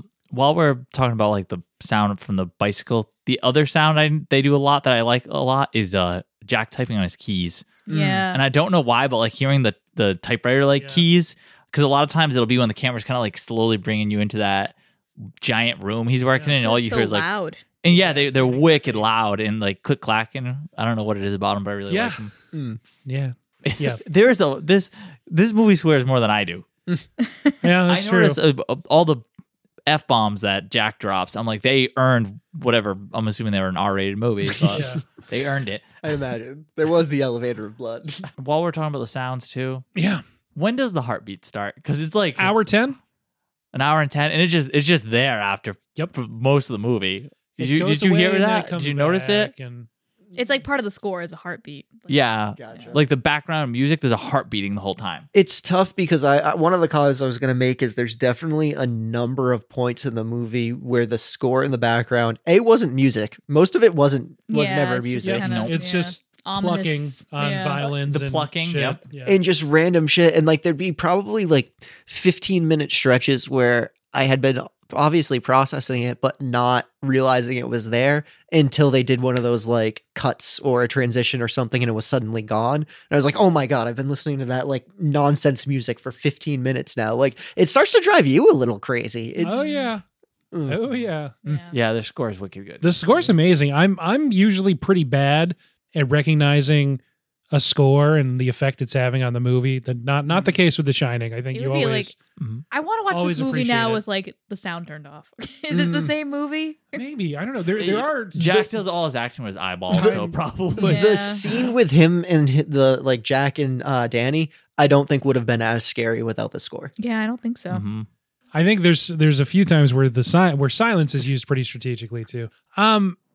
So you had talked before, just while we're getting into the sound, there's a different YouTube video that I was watching on my 4K Blu-ray player. So it's just like a little bit.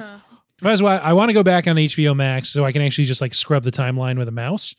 But I was watching a video that they say that there's, I think, 16 different instances where you can hear a chorus of people saying the word "shown" in the background. Guess that's what happens after The Shining. Yeah, you done shown, He's not And- showing. and it's usually there's a question asked, and then someone responds with like a mental function, like, "Oh, I think that whatever."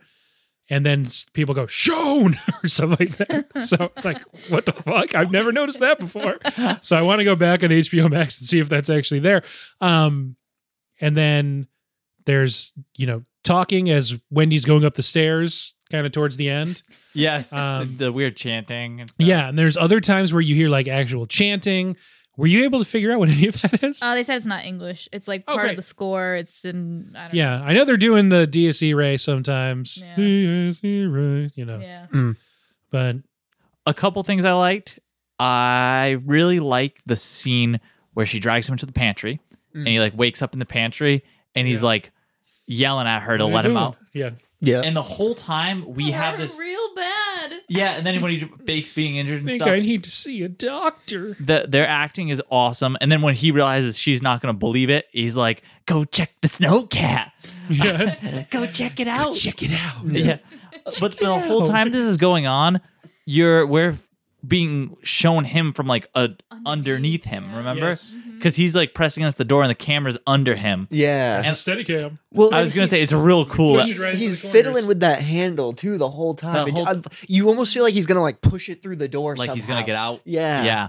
Once again, yeah, they got you real nervous that she's fucked right now, that he's gonna find a way out of this thing, or the door is just gonna open or something. Something. That and I think it's that camera angle too is what really gets you, because like Yeah. if you were like over So- his shoulder, it wouldn't do the same. So same idea. That's a wide angle lens. You can like make out the labels on the boxes behind him in the background of the shot, and it's just like his nostrils are flared, and he's not, he's whatever age he is in this, but it's not like wrinkles. It's just the grooves in his face are so defined and exaggerated from this angle.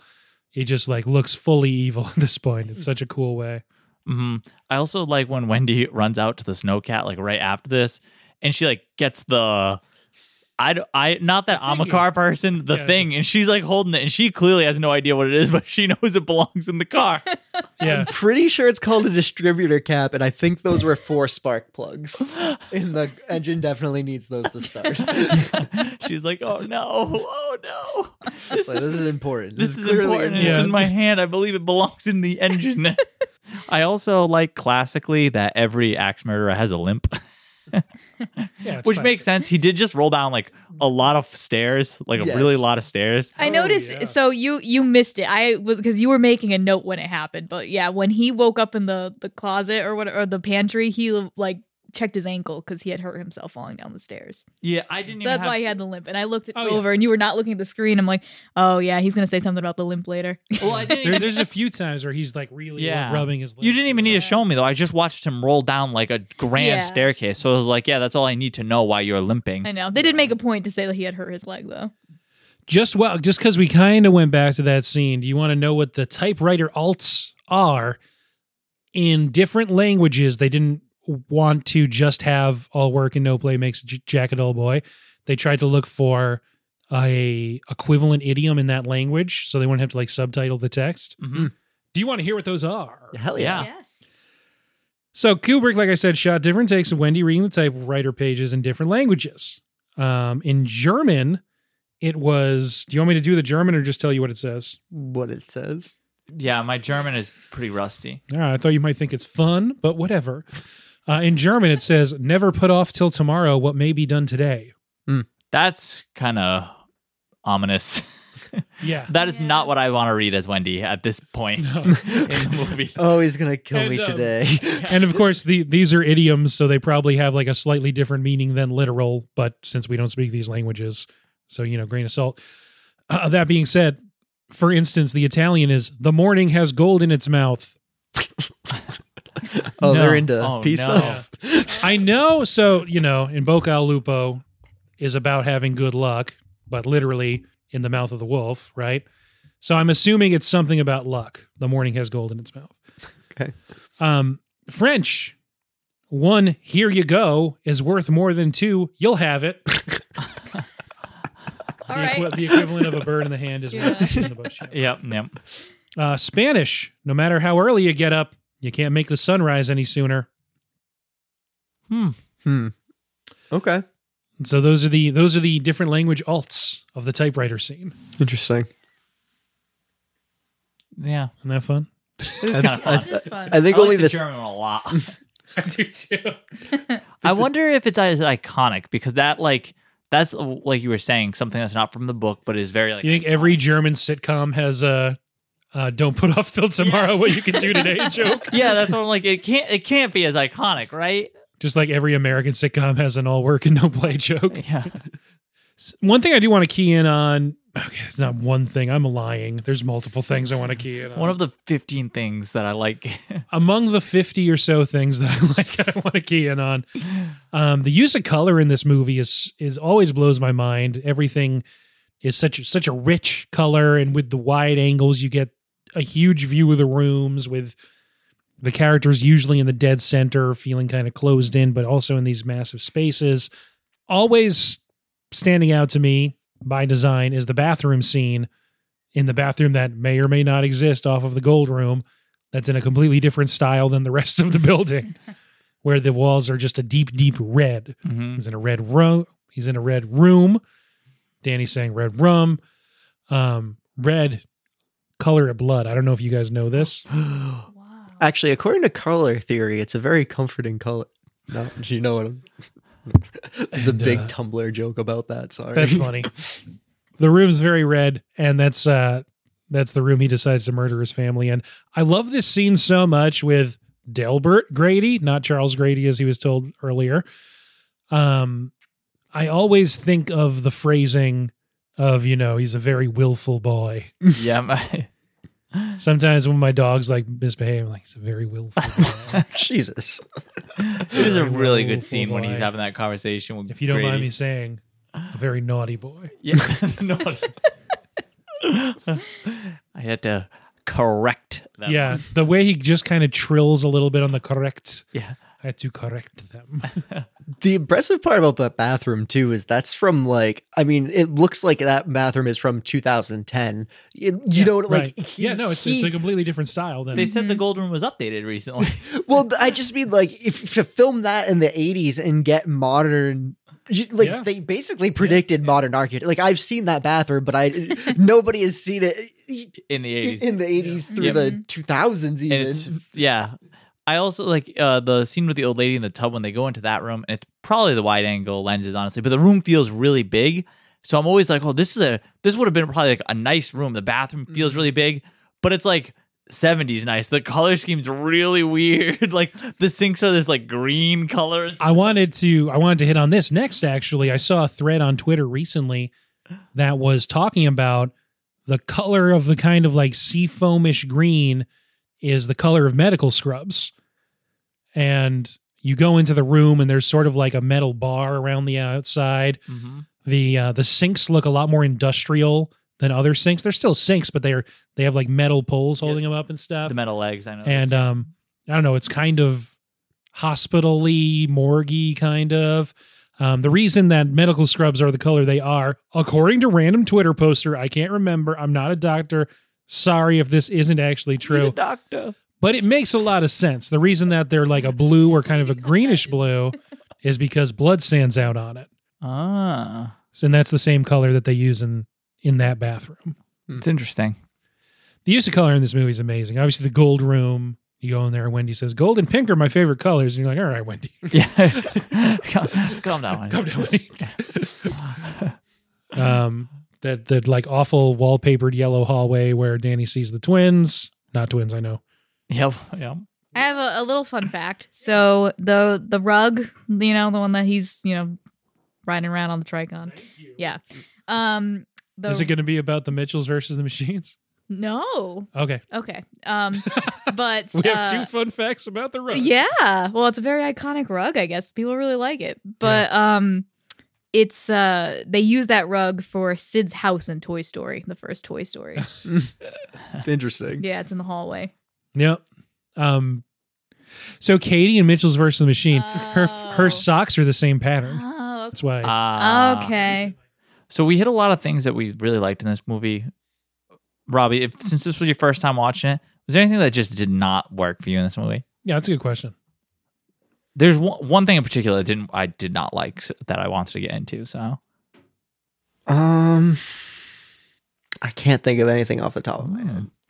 I think the only thing in this movie that really did not work for me at all, like I said, didn't love her performance of her running, but the scene transition in the end to Jack being frozen is like comical almost. I think it's because his eyes are open. Yeah. Like, I don't know what it is. It's tough Does to not separate work it for me. from it being like a pretty prevalent meme today. Yeah. Also, That could be it too. I think it just, I don't know if they didn't do it well or that's just not. I'm like, he shouldn't look like this. I feel like no, he froze to death. I don't know. he did freeze to death. I don't know. It's just I don't so know what you abrupt want. too. It is very abrupt. It is. It's very He just frozen and it's kind of silly looking. I think. I don't know. That's the only scene that like doesn't really work for me in this movie. Okay. I can understand that. I think what doesn't work about it is just like, I don't know if they had the tech to do a good somebody frozen to death that still felt scary.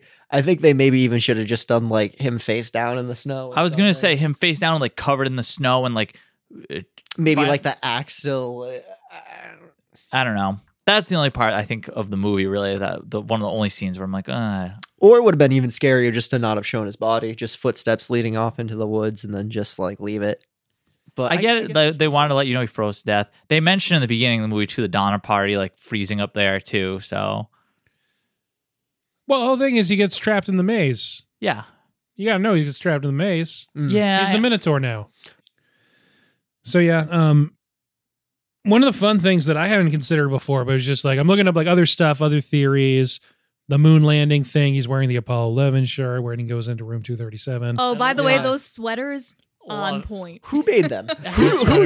Like somebody Where are they getting specifically those? knitted them for Good this sweater. movie. Yeah, the It's costume wherever design Noel people. Fielding gets his clothes. I assume Yeah. you're supposed to think that Wendy Some knitted thrift it. store in London. That's what I assume, but like I love that he hasn't a couple. There's too. that's got you that I'm sure like for $80 you could have that sweater from like some novelty don't- sweaters. They get progressively Online worse, and it storefront. just crescendos with the Apollo 11 sweater. Yeah, Like by the yeah. time you get there, they're like, okay, no. Yeah, This and is- once you're introducing like pictures and text onto your sweater, you've lost the plot.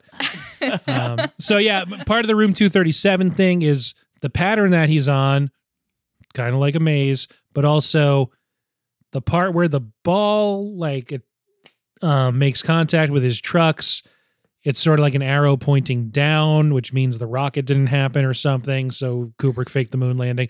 It's something like that. It's been a while since I watched Room Beautiful. 237. But They also said there's like 237,000 miles from here to the moon, yeah, there's exactly, and that's why they changed the number. There's exactly 237 lines of dialogue. No, there's exactly 237 questions posed in the film. You Yeah, know, stuff some like people that. think it's like a subtle confession by Stanley Kubrick that he faked the moon Like, he landing. was the director that like shot. I the- personally don't think it's yeah. subtle. I think it's pretty obvious that this is a confession that he faked the moon landing. I just think it's cute. You still believe in the moon. One thing that always threw me off in this movie is, well, there's a lot of things, but when Wendy and Danny are walking around the hedge maze like for fun, and he's looking at the model of it, Yeah. and then they the camera pans over the top so that you think you're over the model and you can see them moving in it, and then it pans down and you're just in the maze. And I always for a split second think he can see them. I think he can. And yeah, I don't know if he can. Yeah, you're supposed to wonder. It's him at that point, lording over them, this massive presence, looking down on them, playing with them like they're toys. By the end, he's tricked in that same maze, and he's being dwarfed by the hedges. Or that's not, or that's just in, I your took head. it as he was tapped into the hotel, and the hotel is aware of where the people are. I all the kind of time. that's kind of like it's like the hotel showing him something. Yeah, kind of thing. here's yeah. where they are. It's good shit, and that's right when he's doing the Kubrick stare when he comes in. They're outside, and it pushes in on him, and he's doing No. it's the Kubrick stare. He's looking out the top of his eyes, and his face is kind of tipped down. Yeah. It's in every Kubrick movie, someone's staring at the camera like that. So how do you think they filmed that shot in the late 70s? Oh, of coming down on them. Yeah, It wasn't a drone. no, It's it wasn't funny a 'cause drone. Well, he faked the moon landing, so he's got to have some kind That's of true. equipment, right? It's funny because I That was didn't a even think rocket. about that, but like I said, I did think about the opening scene. I was like, how did they film this? Because this is a very clear drone scene, and that one's also very clear. This would be a drone now scene, and I didn't even think about it. It didn't even cross my mind that it would have been really hard to film. Imagine they just hung another asshole out of a helicopter. They dropped the camera Not straight a from helicopter space. this time, yeah, because they didn't actually build a massive maze that's infinite in every direction like it looks in that shot. They just built certain sections for the filming. Hot air balloon? No. So it's sort of like a composite thing. Shelley Duvall and Danny Lloyd are walking in a parking lot, and the camera's someone leaning out a window filming straight down on them Huh. from the top of an apartment building. Huh. And then they composite that with the sort of just super symmetrical maze that goes forever in every direction. Or they don't. I don't know. Weird to get a straight answer on the internet about that particular thing, but that's what I found. That makes more checks out sense to the than moon theory. Then. Mhm. Yeah, it makes more sense than my idea of dropping the camera out of a helicopter or plane with a little parachute and hoping that it's not windy that day. Some balloons. That would work though. If you drop enough of them, you're gonna get it. Yeah. Cameras aren't expensive. Yeah, just Yeah. play the numbers game. One of the things that I did pick up on this time a little bit, just because I was reading some analysis that I hadn't before, was the sort of perversions and subversions of different parts of American nuclear family iconography that the movie is maybe arguing for the disintegration of American nuclear families through the kind of idyllic idea of a father gathering firewood for his family by chopping down trees. Instead, you get him with the axe chopping down doors, trying to murder his family. Wendy as the mother with the kitchen knife, but instead of preparing food, she's defending herself from murder. Interesting. Different stuff like that. So a lot of grotesque visions of fatherhood and motherhood, and The kid that has a direction of the future the parents aren't aware of. yeah, exactly, yeah. Mm. So That's yeah, interesting. it's just all this different stuff. She traps him in the kitchen, and men aren't supposed to be in the kitchen. Mm. Yeah, he has Fun to fun stuff like that.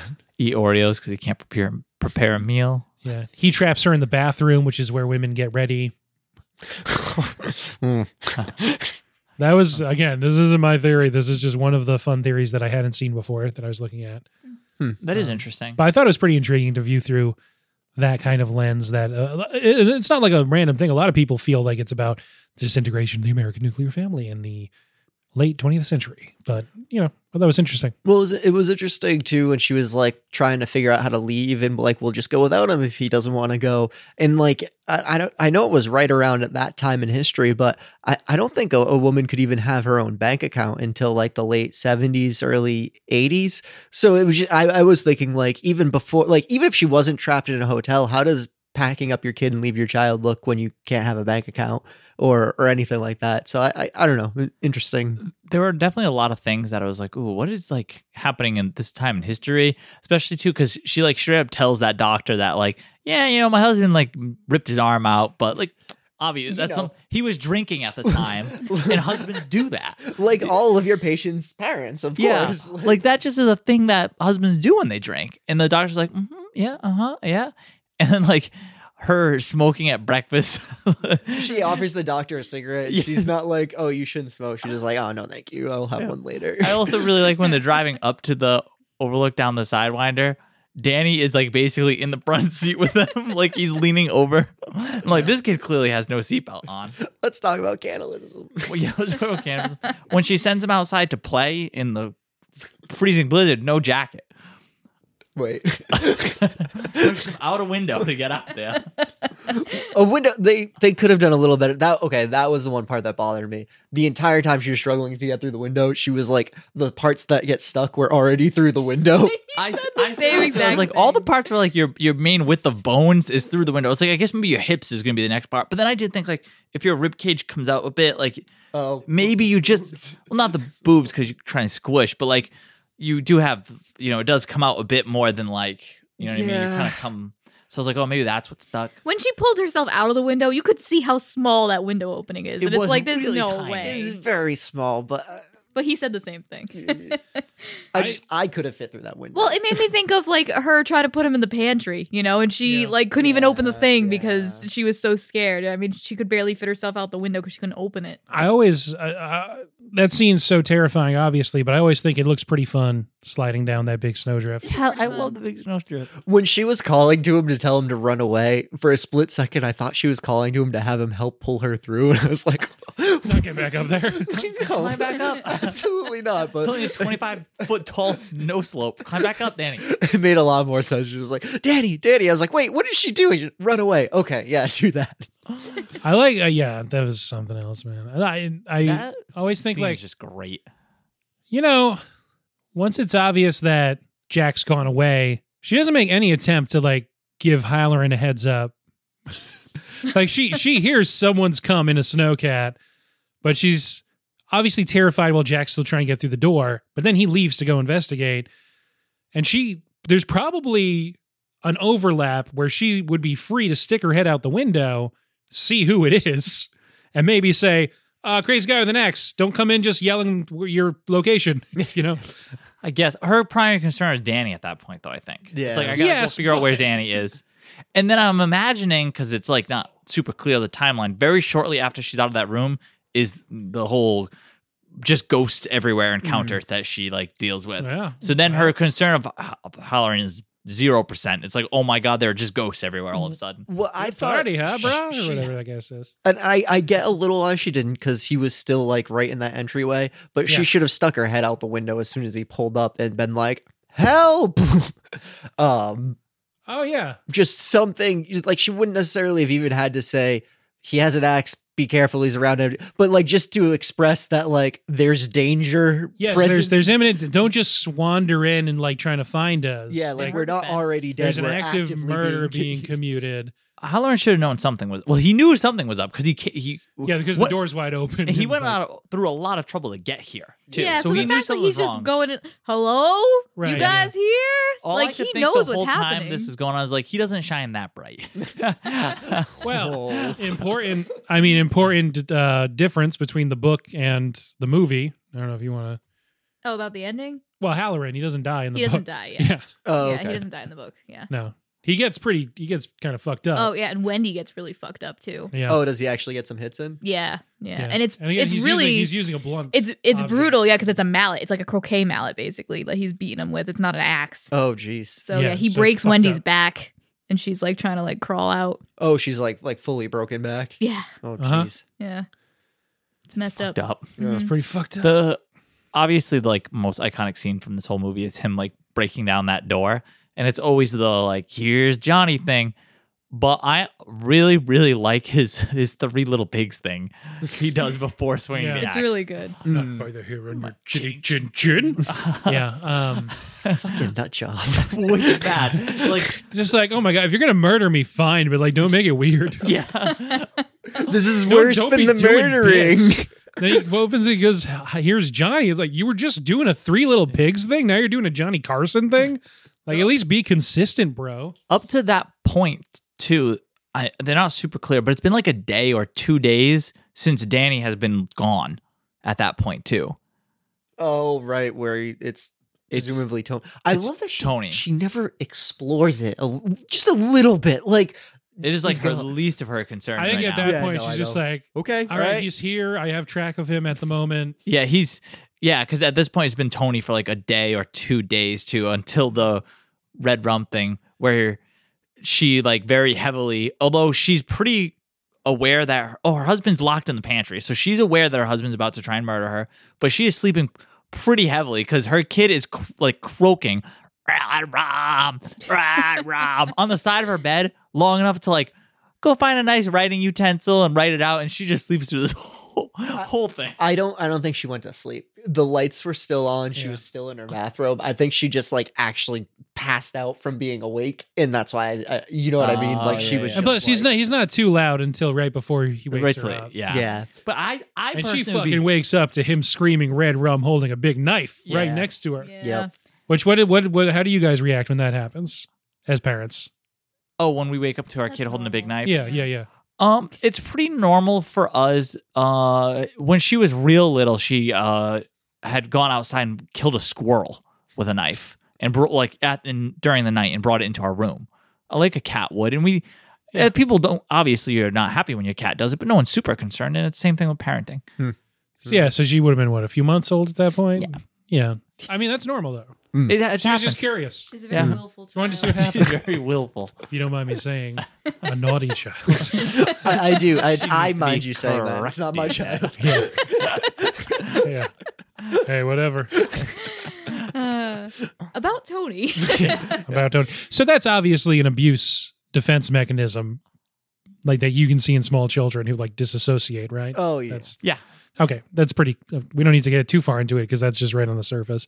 I think that doesn't remark upon it, but that's obviously what's happening. Oh, but anyway, so one of the things that I thought was really interesting is the way that they portrayed Tony in the movie, because I feel like it was Yes. it was really smart again, because that's not how it is in the book. It's like in the book, it's him like imagining that there's like a figure somewhere. Like it's coming to him in images. But I feel like that would be like corny to kind of show that, you know? How do you conceptualize that in a movie? Right. You would just see like flashes of like Yeah. things. Like it would just be too difficult. It wouldn't look good. Him with like the extra voice and the fingers, like real good, especially it too was such because a good choice. it like right in the beginning of the movie, the first time he does it is in the bathroom. He like is talking to himself in the mirror with Tony, and they give you like basically all the information you need about The Shining right there, because Tony's telling him, he's like, "Do you think he's gonna get the job?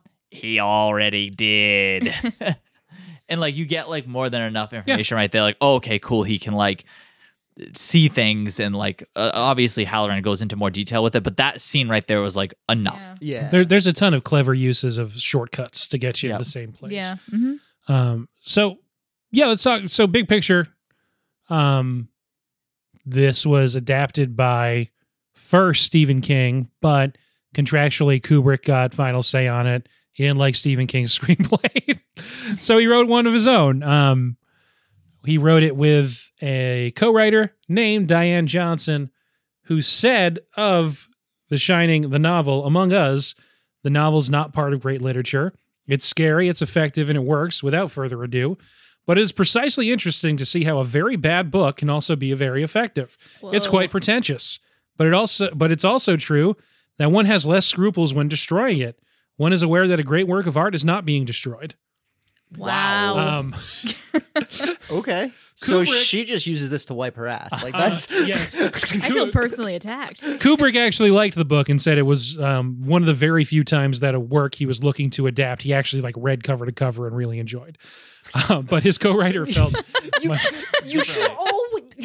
You should read the whole thing if you're writing something about it. no, he means Not like if you- something that like he felt like compelled Oh, he to like enjoyed it. Oh, okay. I thought Yes. you meant he didn't read it. no something that he was actually like being hooked and like Okay. oh I got to keep reading kind of Okay, thing. okay, Okay. okay. Like he read cover to cover like in one sitting. He means. Gotcha, Yeah. Or gotcha. whatever. He reads the other works. He just was pulled into this one and He was excited reading about as a it. reader rather Yeah. than I as can't like believe someone had to adapt she didn't it. like it because like all the No, it critics, sucked. all the critics that thought the movie sucked were like, "This sucks. Read the book." Yeah, so maybe that was her like This preemptively sucks. being Watch like the movie. Yeah, right. So obviously, as we've been talking about and threading it throughout, King doesn't like this movie. He's kind of softened his stance over time, but still doesn't super like it. There's obviously tons of stuff written about this, tons of stuff that he's said about it. But one of the most concise things that I really like was just from a few years ago in 2013. A journalist, Laura Miller, wrote that the discrepancy between the two is not actually quite what King thinks, which is that the movie's downplaying the supernatural, and he, instead of like the sort of external forces making these people do things, it's just people who are just, doing things. She argued actually the opposite, and she said the decisions that the characters make, whether it's to confront a pack of vampires or break 10 years of sobriety, are what matters to Stephen King. But in Kubrick's The Shining, the characters are largely in the grip of forces beyond their control. It's a film in which domestic violence occurs. Well, King's novel is about domestic violence as a choice certain men make when they refuse to abandon a delusional, defensive entitlement. As King sees it, Kubrick treats his characters like insects because the director doesn't really consider them capable of shaping their own fates. Everything they do is subordinate to an overweening, irresistible force, which is Kubrick's highly developed aesthetic. They are its slaves. And then the line that I think probably stands out the most is, in King's The Shining, the monster's Jack. In Kubrick's, the monster is Kubrick. Jesus Christ. So, You just So, gonna yeah. strip a man naked like that in front of everyone to see? yeah. Oh shit! Wow. King said that Kubrick's The Shining is a film by a man who thinks too much and feels too little. Other critics of King have said that he feels too much and thinks too little. So there's a lot of animosity, obviously, back and forth. But yeah, he likes what Flanagan did with Dr. Sleep, though.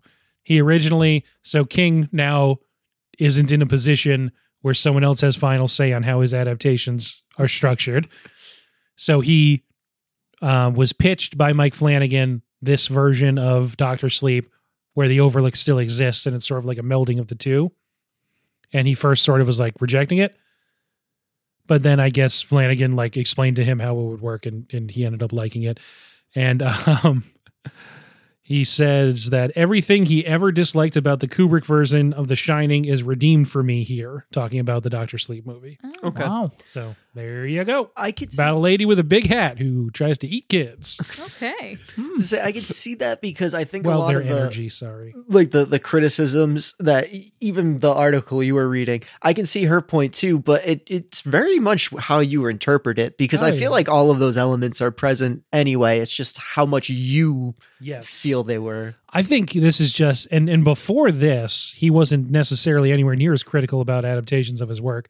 But I think this one is just sort of, whether he sees that as like this is his most important work or his most personal, he obviously had something of a bigger stake in it, that for someone to come in and say, well, this is complete shit, we're just going to take the parts that work and ignore the other shit that doesn't.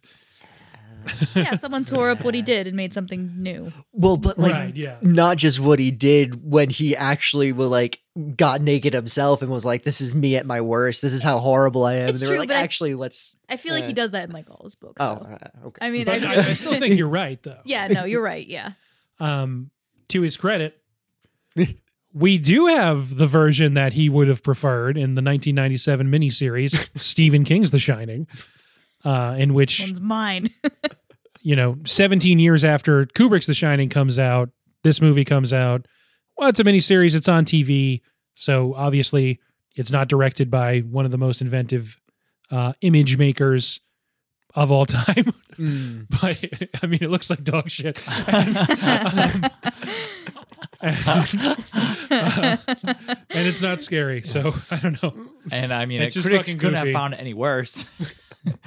Yeah. I just can't get over the that people hated this movie. Yeah, it comes out. It gets nominated for 0 Oscars, and it is instead nominated for 2 Razzies for Worst Actress, which is won by Shelley Duvall, and they also nominated Kubrick for Worst Director. Wow. I also Holy read shit. that For this movie came maybe out- perhaps one of the most important movies to the visual language of film that we've covered on this. But, you know. Yeah. I read that this movie was also released the same weekend as Empire Strikes Back. Oh Stuff. Jesus! Who made that decision? Like you must have known that Star Wars was coming out that weekend. Not just Star Wars, Empire Strikes Back is coming out. Well, that weekend. was I think Empire was what defined them. I think that was their they weren't as popular after New Hope. I don't know. I thought like No, A no, New I Hope think, did it, didn't yeah, it? Yeah, I think A New Hope was Empire, one like, of threw those. it over the top. Yeah, I think New Hope was one of those things where people went in and it was like, oh my God, you have to see this because this has never happened before. And then everyone's like, what's coming next? So everybody went to go see Empire. Yeah. Right. And I mean, Empire obviously is a huge cultural moment because of the I Am Your Father Right. stuff. Yeah. But like, why would you gamble and be like, I'll release my movie that same weekend? It can't be that I mean, bad. spoiler alert, but so yeah, there's some people thought that Nicholson was good and thought it looked nice, but thought it was ultimately pretty bad, and other people just thought it was all bad. Variety said, with everything to work with, Kubrick is teamed with Jumpy Jack Nicholson to destroy all that was so terrifying about Stephen King's bestseller. A common initial criticism was the slow pacing, highly atypical of horror films at the time. Now, did any of these people come back like years later and be like, I am sorry? Oh yeah, sure, for sure, absolutely. Siskel and Ebert both didn't like it, and Ebert was never one to shy away from changing his opinions on things. I don't actually have if he updated to change it in front of me, but that's a thing he did a lot, so I'm sure at least some of them did. Pauline Kael didn't like it either, but she doesn't like a lot of stuff. This is the only one of Kubrick's last 11 movies to receive no nominations at all from the Oscars, Golden Globes, or BAFTAs, and was his only film to be nominated for Razzies. There's a real good quote from Silicon Valley, and it's being too soon is being the same thing as being wrong. And Yeah. you know, like in the tech world, like there's been plenty of tech that is invented 20 years ago and is not marketed right and just doesn't take off, and or Zunes. whatever. No, no, not Zunes, but like Zunes. But good things. Yeah. Like good ideas. things, good ideas. Okay, fine. Yes. No, but that's totally The Apple accurate. Newton. Yeah, it's if you're too soon, you're still wrong. I mean, it's still great. It works out for the movie thing. Like we still get to watch it, but Yes. they didn't win the awards because they were too soon. I think within it took a few years for, I think the reappraisal starts maybe by the late 80s. People are like, is this the best movie ever made instead of complete horseshit like we all said? It's just like, it's weird to go that far. Yeah. They're- Completely yeah, turn around. I Like like to imagine contemporary they like critics just are- wake up one day and they're like, wait a second. yeah. This is Con- genius. That was the Contemporary best movie critics I are ever talking saw. about it like it's like Cats 2019, you know, but That's really funny. anything else that we want to mention? I think I covered all my points that I had for this movie. Yeah, it's great. I'll just give another plug for the book. It's just so good. If you have questions about the movie, just read the book. Yeah, you can send us an email. Did you say you said you liked the book's ending a lot better too, right? I did. It was a lot more satisfying, but Which is unusual because I feel like Stephen King's endings are usually bad. yeah, the one time he got it right. They changed it. The picture in the end confuses me still. what's he's always been the caretaker. He's What do you always want? been He's always been the caretaker. Yeah. It just Well, it's like Charles Grady was here a few years ago and he murdered all his kids, and he was the caretaker. But Delbert Grady, he's always been there. So maybe that's like John Torrance in the picture. There's all kinds of doubles, as we said before. Yeah. There's mirrors all the time, and doubling and doppelgangering, and In the book, everything at the hotel basically happens at the same time. So like when he's like at the part in that ballroom, there's people there that are from like the 1920s. There's people there that are from the 1950s. Like everything in the hotel is happening like in sync, like all together. Okay. It's all times in one. Yeah. So I guess maybe that's what they're also trying to say in the movie. Like, I don't know. He's also there in 1921 because he's there now, and you know he's just always been there because everything at the Overlook is just one time. That's what they go for in the book, anyway. Huh. I'm gonna have to read the book. It's real good. That's dope. Yeah. Thanks for talking about The Shining, guys. Oh, anytime. Anytime. I've been Ben Holtz. Always talk about The Shining. That Shine was- on. That was Robbie, Ray, Greg, all them were talking words. If you want to follow us on Instagram, I highly suggest it. It's late to the movies, late number 2, the movies _podcast on Instagram. You can also email us your feedback or any questions you have. We'll answer your questions on the pod. If you send us enough of them, we'll do a mailbag episode, which means we won't have to watch a movie. Ha ha ha, jokes on you. And that's late to the movies @gmail.com. Please email Ben, even if it's bad. Maybe that's better, honestly, because I will get a really good laugh out of it if someone emails him mean things. There's also like a working contact form on the website, so you can go there too, and that also feeds into that email. So, you know, good shining to you, and later. There was Johnny. Peace. There goes Johnny.